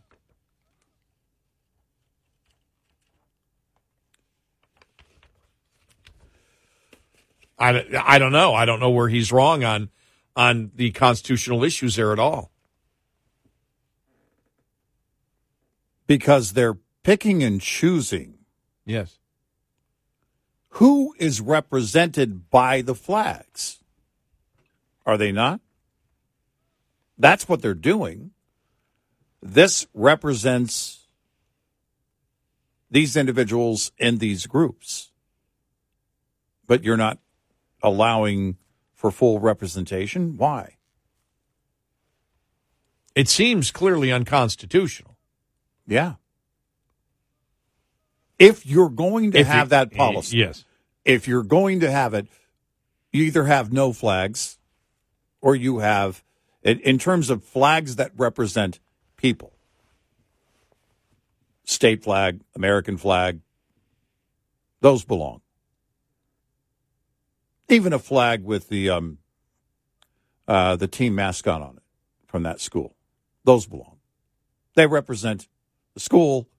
The state represents the entire state without discriminating, and the U.S., the entire nation. For the U.S. flag. In this case, the flags are representing people. Yes. And it's meant to promote and represent people, including individuals that attend that school and or teach and or work at that school. And in order to create a pro argument for what the flags represent. Right. A pro discussion on what the flags represent. Right. Yet so you will not allow the representation of the group of straight students, or individuals that work there, which is, if it's the same as the population, the overwhelming majority of people that attend that school or work at that school. So you're not allowing that. That's interesting. I wonder how many people would pull their kids out of public school if they could afford to do it. I saw something that was interesting, and I didn't get all the numbers. Well, they didn't present all the numbers in the story, but talking about what we suspected was going on during COVID. And a number of families saying that, basically telling the school district that we're homeschooling now. I don't know to what extent that carried on post-COVID. It's tough to do. Yeah. No, you have to. It's a full-time job. Yeah. And with inflation, it's now doubly tough to do. Yeah. Yeah, no, you have to have at least one parent dedicated to that. I mean, it would really, the best situation would be to have both parents kind of tag teaming it. But you have to go through the curriculum and everything else. There are state requirements, depending on the state, that have to be fulfilled. It's not easy. But is it worth it for a lot of families? I think there's a growing number. And I think that, in fact, COVID, and we talked about it then, a situation like that was going to serve as an eye-opener for parents who had never considered homeschooling, because they were literally sitting right there when the virtual learning came about. They were sitting in their kids' classrooms, and they were learning on the fly as to what's going on, the types of discussions that were going on in their kids' classes. Well, this appears to be, again, elementary school, because his one child was in second grade. Yeah.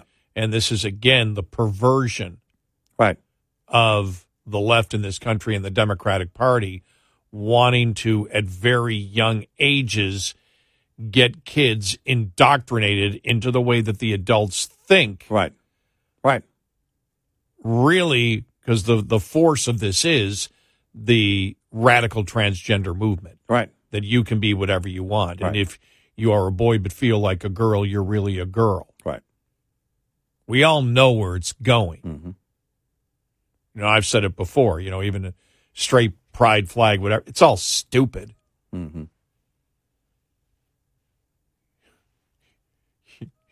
I think the dumbest thing we do as a population is talk about pride for what you are that you have no control of whatsoever. And not pride for things you accomplish. Things you accomplish, right. If you accomplish something in business, you're greedy. Mm-hmm. Right. And now, if you accomplish going to, to whatever university, well, first of all, there's a lot of second guessing there. But that used to be, well, I'm proud that my son finished dental school, finished medical school. Now, you're privileged. We see. Yeah. It's really become insane. It has. And those are the measurements as to what others are wanting to teach your children, expose your children to. Remember back in the day when it would come around, and usually it was, as you get into, especially for us, it was middle school, high school, sex ed. Biology, before they called it sex ed. It was biology. It was about, we need to learn about the function of all the parts of our body, and we need parents to sign off on this. You would have to take a permission slip home. I don't know what happened with the parents that said no. But the point is that they were very cautious about what they were going to teach children in schools, and now they're quite the opposite. Parents have no place in the kids' classroom. I do remember what happened. You didn't have to sit in the class. I remember it was 8th grade, Mr. Alimo's science class. That's where we got sex education. Mm-hmm. And we giggled a little bit when he talked about the body parts, but that was really it. Right. Because we were, I was Beavis and my other buddy in the class was Butthead. Mm-hmm. So what other reaction were you going to get if you start talking about body parts in 8th grade? But other than that, you actually did pay attention because you wanted to learn. Yeah, we want to learn. Yeah, but it was basically sex education was basically a biology class. Yeah, that's what it was. But if you didn't want to, I don't remember any kid not being in that class. Yeah, that's why I don't remember what they did with the kids. But you could, I remember that you could, if your parents wouldn't sign off, you would not be in that class. You'd sit in the study hall. Yeah, right. Yeah. Okay. Yeah. And it wasn't even a big deal, back then. And for us as students, it wasn't a big deal, but it was a process in that, okay, we're going to be talking about things. We need you to take this home. Make sure your parents are okay with it. Yeah, but now they're teaching kids things that are scientifically untrue. And telling the world that the parents have no place in that classroom. Right. Yeah. The hell they don't. And teaching sexualized content to 5, 6, and 7-year-olds. Right. Without you being present. Oh, It's just that's perverted all day, every day. know. There's no way around that. I know. For us, it didn't start until late in middle school. It was 7th, 8th grade. Yeah. Freshman year. Mm-hmm. For me, I didn't learn sex ed. I was probably 35. Yeah. I still don't know about it. Yeah. I do still, try. Right. Yeah. Somebody said that isn't sex education. It's just that I won't ever understand women. That's what could be. Yeah. Gender education, which is totally new now. Don't sign up for that class now. Yeah, you're right. 866-90-RED-EYE. Coming up, more with Gary McNamara and Eric Harley. It's Red Eye Radio.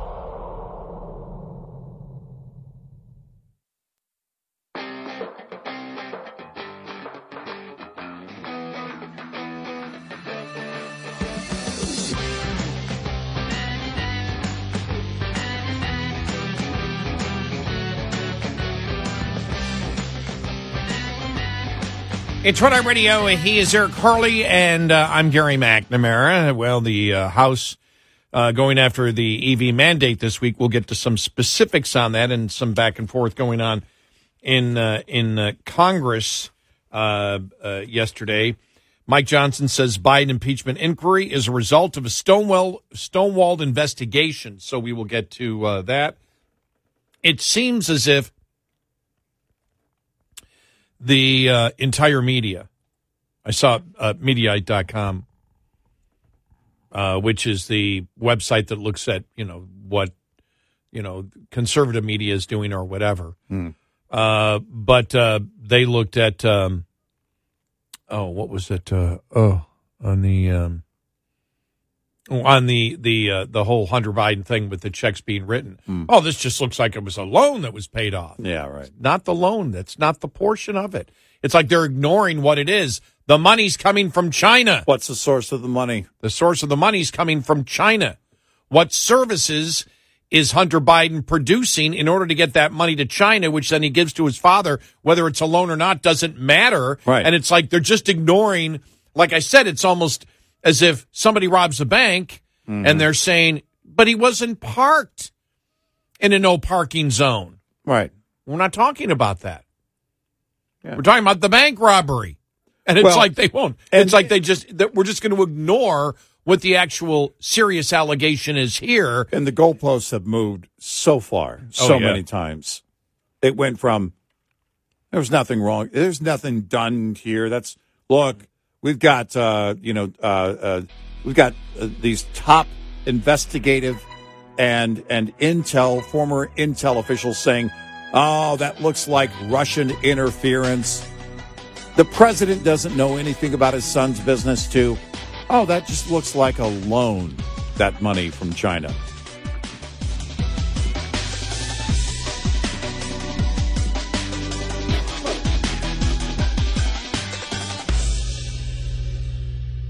This is Red Eye Radio on Westwood One.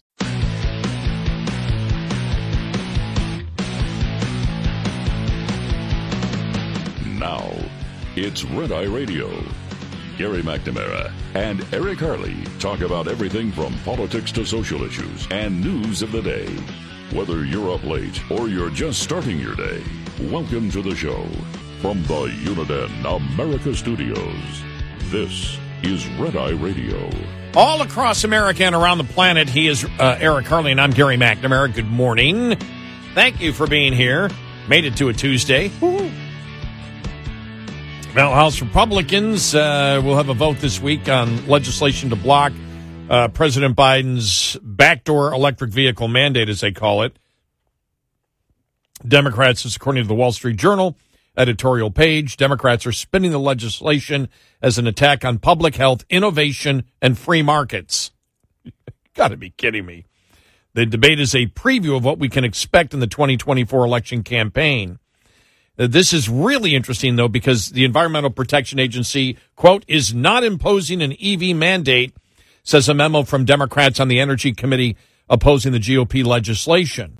But the EPA in April proposed tailpipe emission standards for greenhouse gases that would effectively require that electric vehicles make up 2/3 of car sales in 2032. The only way for automakers to meet the emissions restrictions is by producing more EVs and fewer gas-powered cars. That's the lies that they want. That's a lie.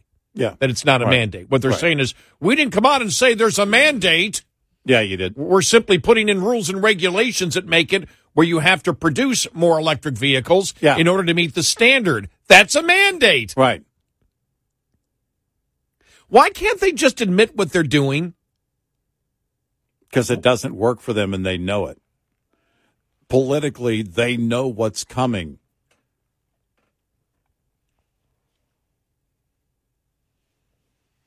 The House bill would prohibit EPA from finalizing its proposed CO2 emission standards and bar any regulation that would mandate the use of any specific technology or result in limited availability of new motor vehicles based on the type of engine. This means the EPA could not put in a similar new mandate. It just doesn't take this one out because then they'd find some other reason. Right, exactly. Well, look, the mileage standards, the CAFE standards over the years, it was always going to build to this, but then in recent years, it was just ramping up. There was no way to meet these standards and be compliant if you were an OEM, if you're not making EVs. And they know this.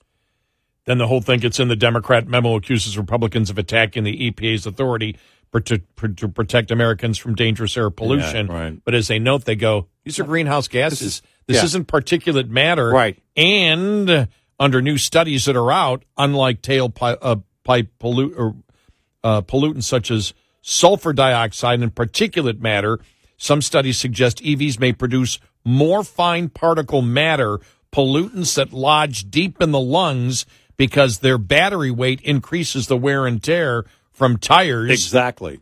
The EPA ignores the potential harm, but we've been talking about this for a long time, and actually environmentalists have. Well, environmentalists have brought it up. Yeah, wait for it. Wait for the new liberal move on, well, we can't do EVs anymore because it requires so much wear and tear and so much emissions from the tires. We're going to have to outlaw EVs too.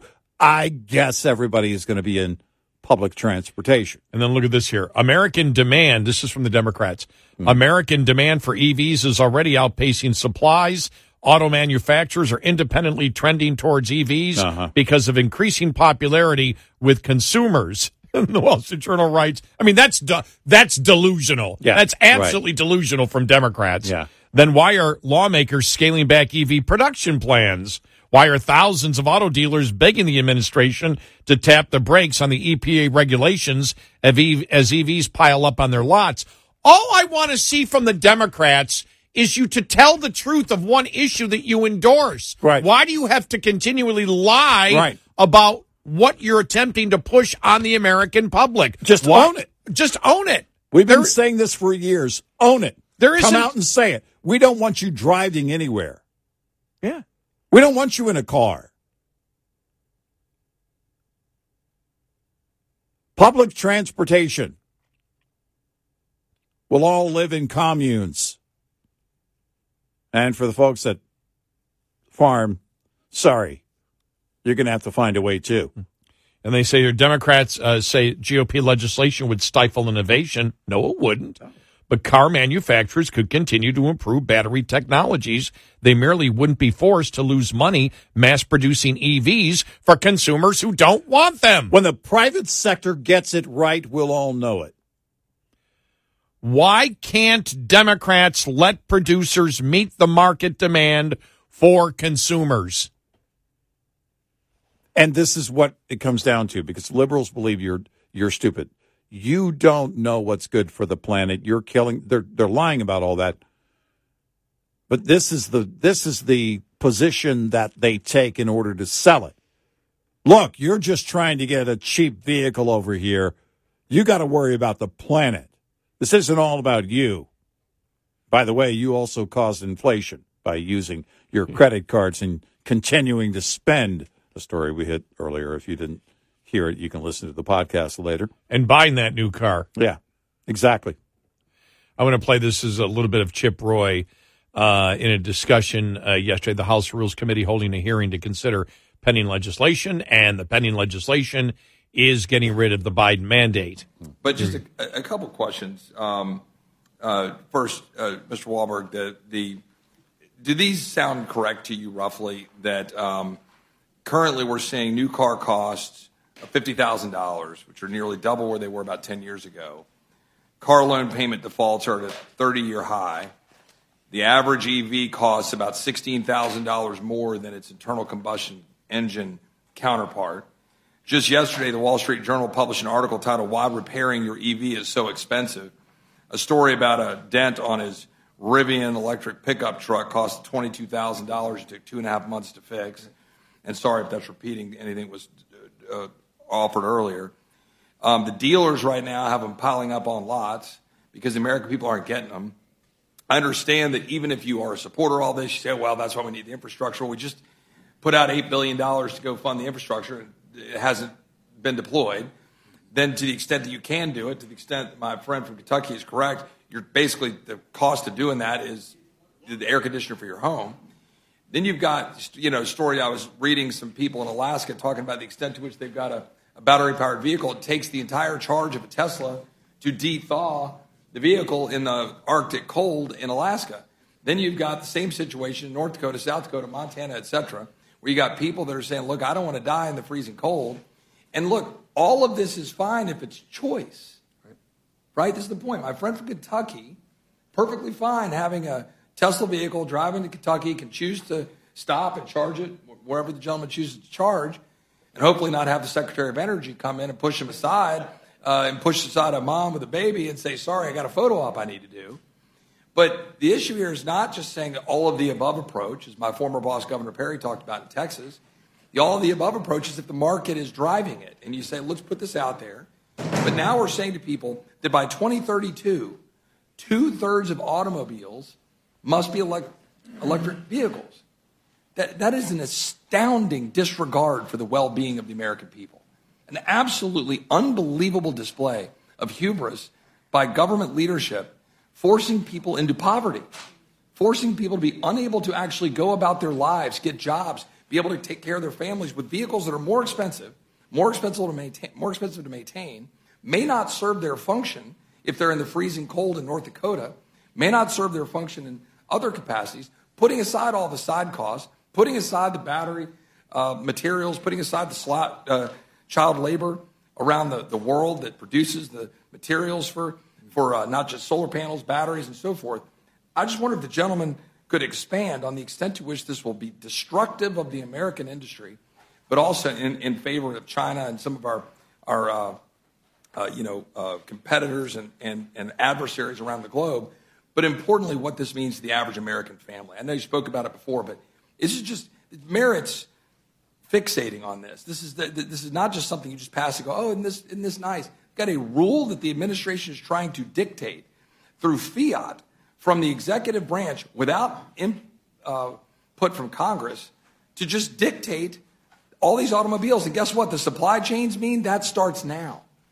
If this rule goes into place, it's purposeful, and it happens now. We bankrupt families, and we give them the inability to have the automobiles they need to care for themselves and their families. I wonder if the gentleman could expand on that. Yeah, I'm just looking for a few things that you didn't cover. That was an expansive list you put together there. And I think, you hit on the key costs that will be brought in, not only for the original purchase price, when you figure how long it takes to get to a place where an EV will surpass what an internal combustion engine is for cost. It's about 10 years and a minimum of 28 to 50,000 miles. But I think when you're talking of the environment concerns as well, about health concerns, right now,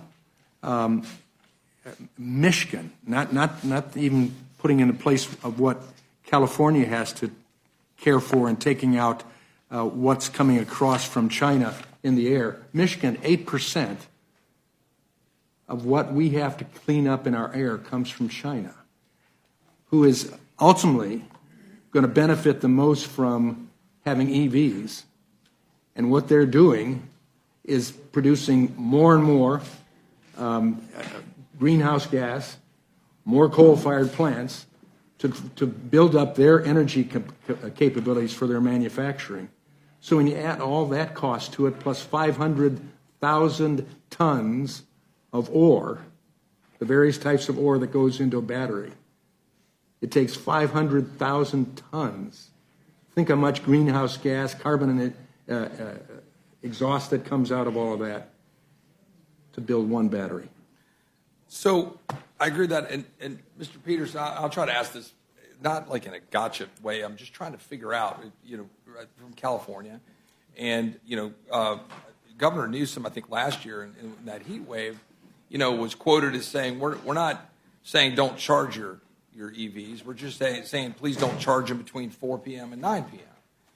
And I guess my question is when that's what we're doing to the average family and worker, like, what do they do? What do they say? I mean, that's my predominant concern here is that we would have to produce 50% more electricity, I'm told, different studies, different reports, I get that, than we do right now if we converted all our cars to EVs, right? And so it's some massive amount, which we're doing heavily by wind and solar, which has obviously significant reliability concerns and impacts. We're not producing nuclear, which would be the most reliable power that doesn't generate CO2. And so I'm just trying to figure out how on earth we can have a mandate that within 8 years, and the supply chains start now, that we convert the whole world to 2/3 EVs and not see that that's going to destroy productivity in the American family and the hard worker. So I'm just curious the perspective on that we should be checking the administration on this one. Well, thanks, Mr. Roy. It is the rule is not a mandate. The rule is an emission standard, and it allows people to, if you can comply with the emission standard, you can sell any car that complies with the emission standards. It doesn't require you to buy an EV. I'd just say, too, one of the discussions here. Okay, and that was, again, that's from the administration. That was blasted by, back to the other guy who goes, just like we did.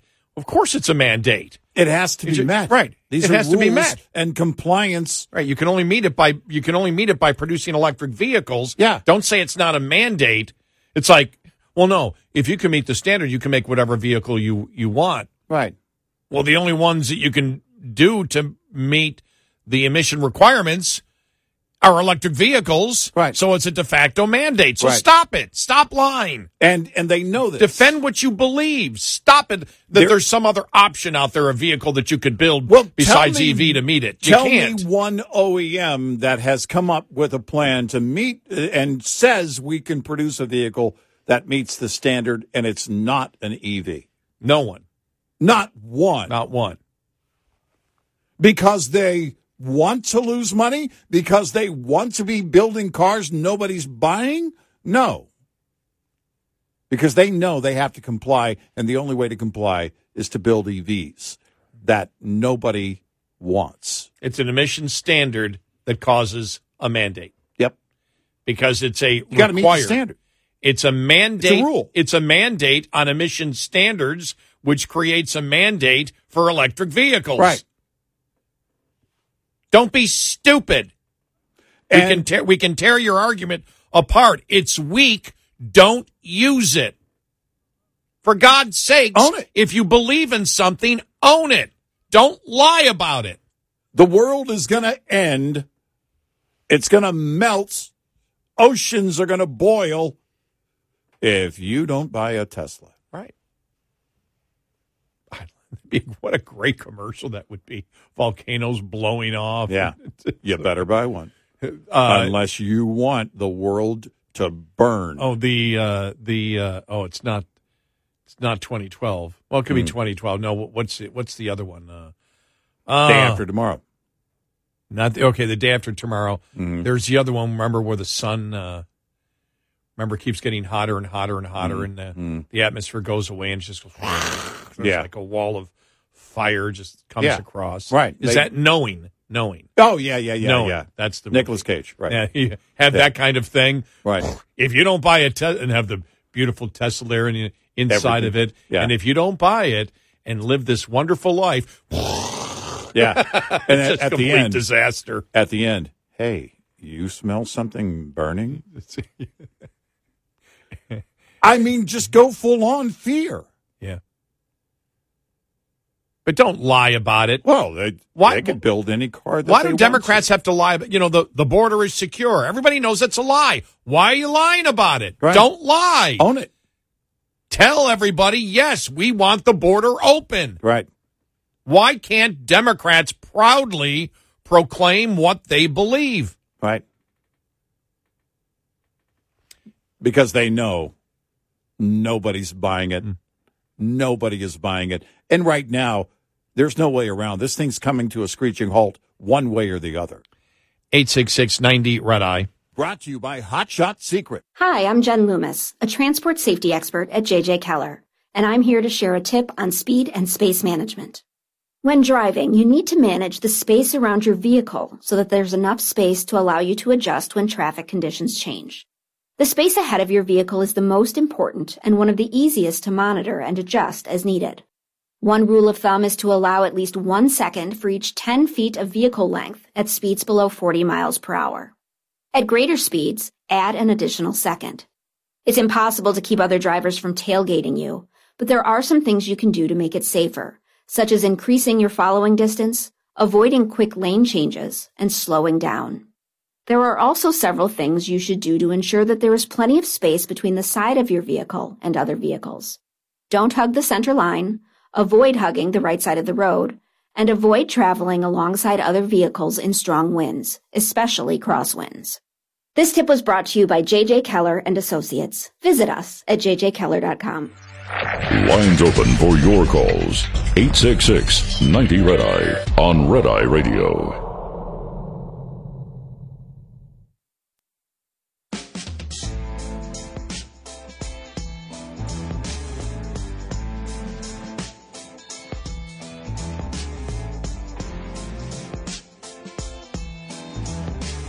It's Red Eye Radio. He's Eric Carly. I'm Gary McNamara. Very quickly, the other witness countering the administration's witness who said, well, it's not really a mandate. It's a emission standards. Yeah. Here we go. All right. When my colleague says this isn't a mandate, right, I'm not sure how you can say it's not a mandate when the only way you can meet this aggressive mandate or aggressive standard, EPA, is by not having anything except electric. But then assuming that you don't add all the other costs, the emission costs of producing the batteries, of mining the minerals, of transporting it. And then what do you do after it doesn't work anymore and you got to have another battery put in and the costs that go there as well? Yep. There you go. By the way, don't need to say standard. You can say emission mandate. It's a mandate. It's a mandate.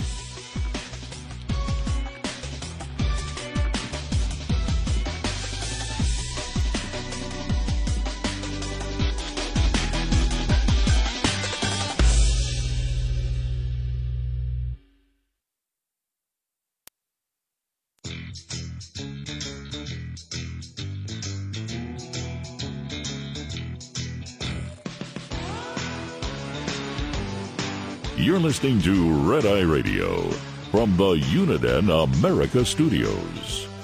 And he's Eric Carly, and I'm Gary McNamara. Welcome and good morning. Download our Red Eye Radio app today. Listen where you want, when you want. If you can't listen live overnight on one of our great radio stations that carries us, and thank you so much for doing that. Mm-hmm. Jonathan Turley yesterday talking about the Hunter Biden situation, the Hunter Joe Biden situation here. I want to make sure we just don't say Hunter because really the target in all this from Republicans is Joe Biden. Yep.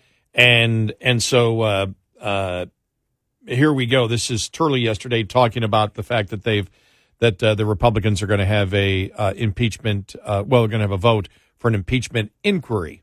Well, I think that vote is long overdue. When I testified in the first Biden impeachment hearing, I said that there was ample evidence to justify an impeachment inquiry and that a formal vote should be held. I can't imagine how anyone would look at this evidence and not believe that a formal inquiry should begin. There's been a litany of lies that have come out of the Biden family and the White House. The president denied knowing about any of these business arrangements. Even Hunter said that wasn't true. We now know he called in numerous times to talk with clients. He had meetings, photographs with these clients. And now we see joint accounts where money is moving to Joe Biden. We even have Joe Biden's house being listed for some of these payments by Hunter Biden.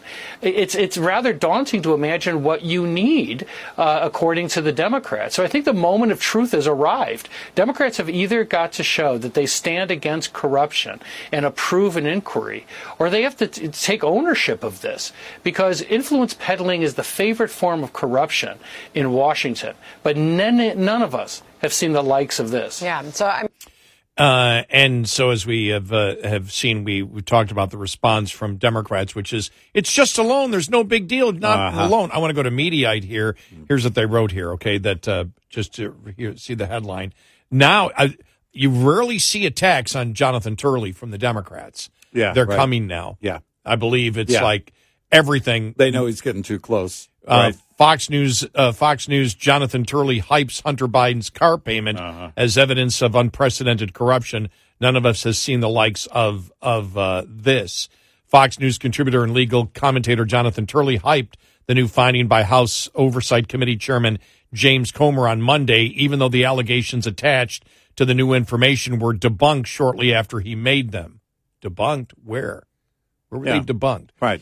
Comer released documents showing that President Joe Biden had received payments from a company operated by his son Hunter Biden. The finding initially seemed damning, considering the elder Biden's claim that he had never talked business with his family. But as a number of journalists quickly pointed out on X, it appears that Hunter Biden was simply paying his father back for temporarily covering his truck payments with 3 installments of $1,380 rather than services rendered as part of an influence peddling scandal. Uh-huh. Well, but what was Hunter selling to get the money from the Chinese? How did he earn the money? Where did the money come from? And this does not stand alone. They're making it seem media as if this is a standalone. No, this is showing the continuation of a pattern. Right. Of the president enriching himself and his family, and Hunter Biden enriching himself and his family in what the media now says was simply the appearance of influence peddling, that Joe Biden is completely innocent. His entire family was using him. This is where the Democrats have fallen back to now. Understand this. Joe Biden's completely innocent. He did nothing wrong. Right. Hunter and the entire family was involved in this because they all received money. Right. They had to question where the money was coming from. Right. They were all involved in faking that Joe Biden was taking bribes. Yeah. That's basically what the Democrats' fallback position is. The entire Biden family is corrupt except Joe Biden. Yep. It's, again, the goalpost is now completely out of the stadium. It's moved so far. And the left knows the GOP is closing in. I've been saying for a long time, the thing inside the Beltway that was different about this is that I'm convinced that the liberal media, any of the surrogates for Biden, including long-serving Democrats on Capitol Hill and others, and, of course, inside the White House, they didn't know what the GOP was going to find. They didn't know what the GOP had. That's why the goalpost keeps moving. That's why the answers keep changing. That's why they keep evolving. They had no idea. So deny until you can't deny, and then you just start excusing it away.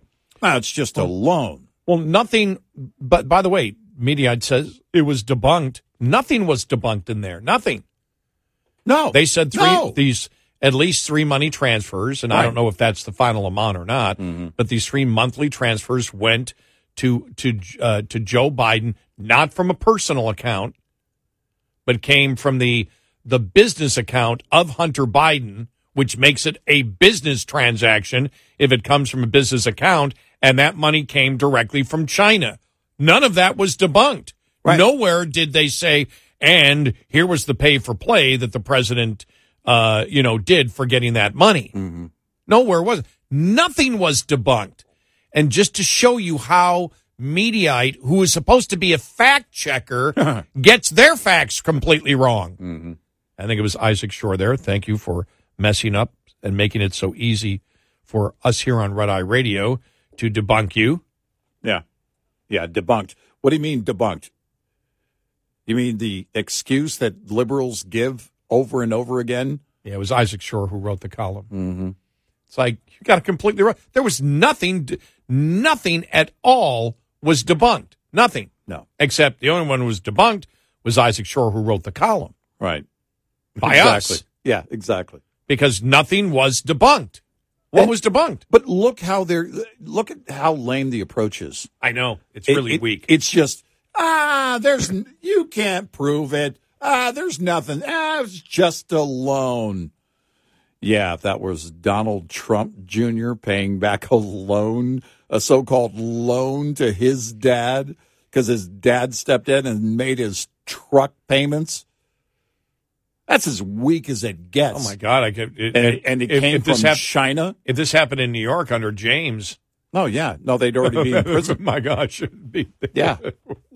They'd all be in prison. Even his youngest son would be in prison for no reason. But this is the weak approach. They've got nothing and they know. So what do? You just deny until it falls. And then, well, we can't believe he did that. My question is, why? Of all the Democrats, why do you feel the need to step out in front of something for a Joe Biden? Because you don't have anything else. Well, and here's a question. Do they all jump on this now defense? And it seems like because Newsom performed so horribly, do they finally realize that Joe's going to be the guy? That Joe is the guy, well, and so they've got to, wrap their arms around him no matter how bad it gets, because and defend him at every turn. There's nothing else out there. Well, and so the answer, one answer could possibly be to my rhetorical question, is that they themselves understand, just like any long-serving Democrat on Capitol Hill, that when this all comes down, those in the liberal media are also going to be complicit in over the years. Everybody knows inside the Beltway that this goes back to when he was vice president. There were a lot of concerns about his behavior and how he handled things. And we all know he wasn't the nominee in 2016 for a reason, as an outgoing VP. So then you look at it and say, well, look, we've been throwing out, defense after defense after defense after defense. You can't give it up because you're fully vested in this whole thing yourself.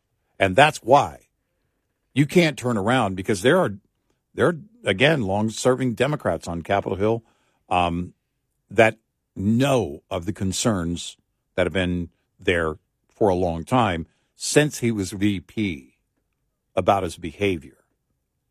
And you can't turn away now because it's all going to fall. If they find the evidence, and this is, by the way, pretty damning, money going to Joe. You've seen it. You've seen it from his brother. Now you've seen it from Hunter. What else do you need?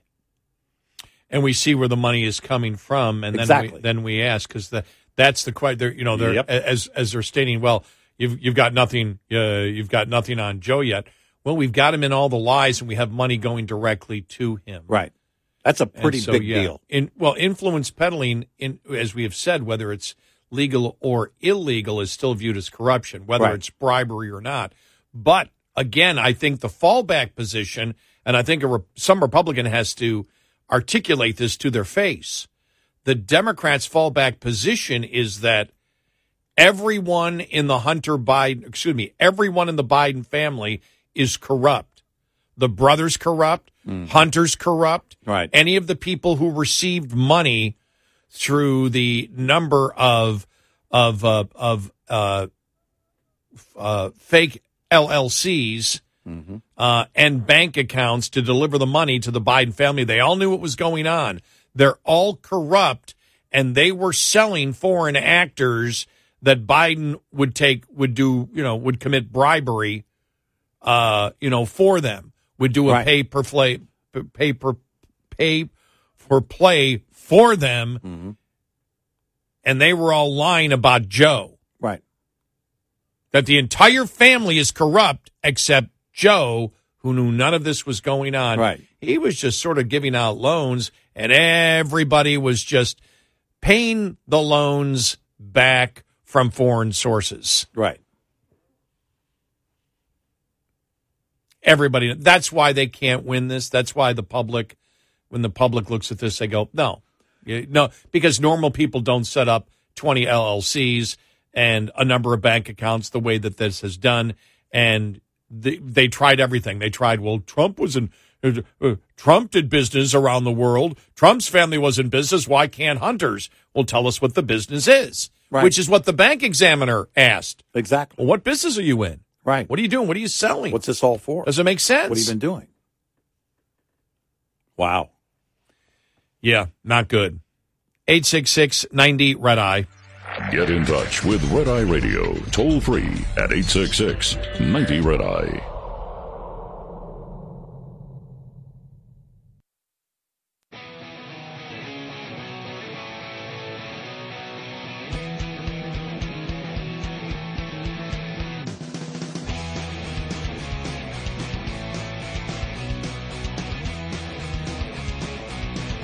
It's Red Eye Radio.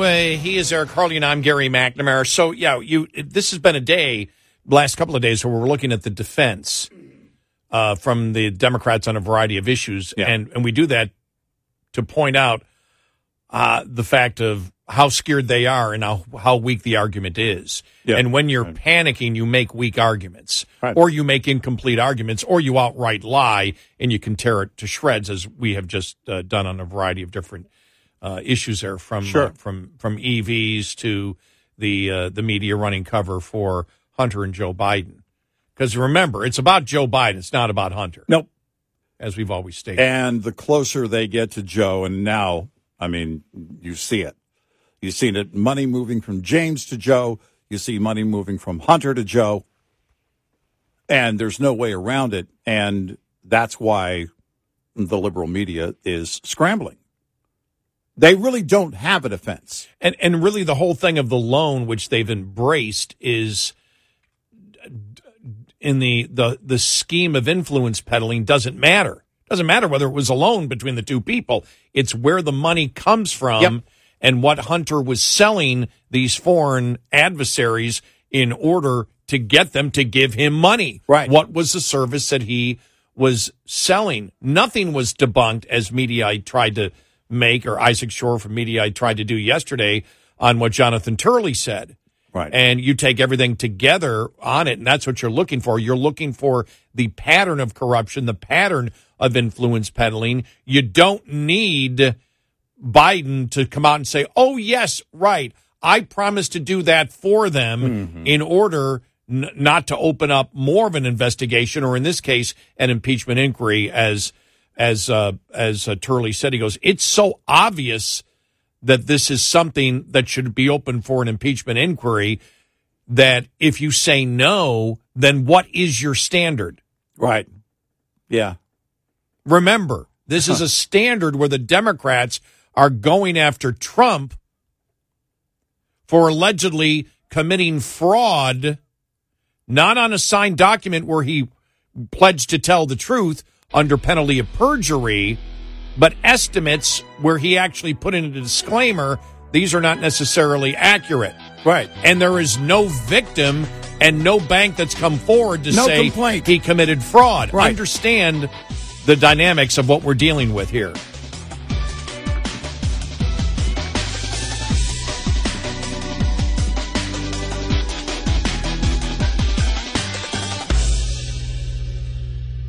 This is Red Eye Radio on Westwood One. Welcome to Talkville, the ultimate Smallville rewatch podcast. Guest star Sarah Carter as Alicia Baker, although I didn't really work with her a lot. But Tom did, and they had some real big smoochy scenes. Yeah. Can we talk about that? Could there be any more sex? What was a 3-page makeout scene that just kept going? Good Lord. We get it. They have chemistry. Jump in now or catch up on any of the past seasons of Talkville on YouTube or wherever you listen. John brings his skewed sense of humor. Jeff brings tips to cut strokes off your next round. Together, it's those weekend golf guys. They'll pay a lot of money to PXG and Titleist and Callaway and on and on and on, right? How many yards do you think you're going to pick up with that extra driver? I think I can get an extra 5 to 10. What if I give you 15 to 20? You pay me more. Jeff Smith teaches on the sliding scale. Those Weekend Golf Guys, the podcast, part of the Believe Network. Just search BLEAV on YouTube or wherever you listen.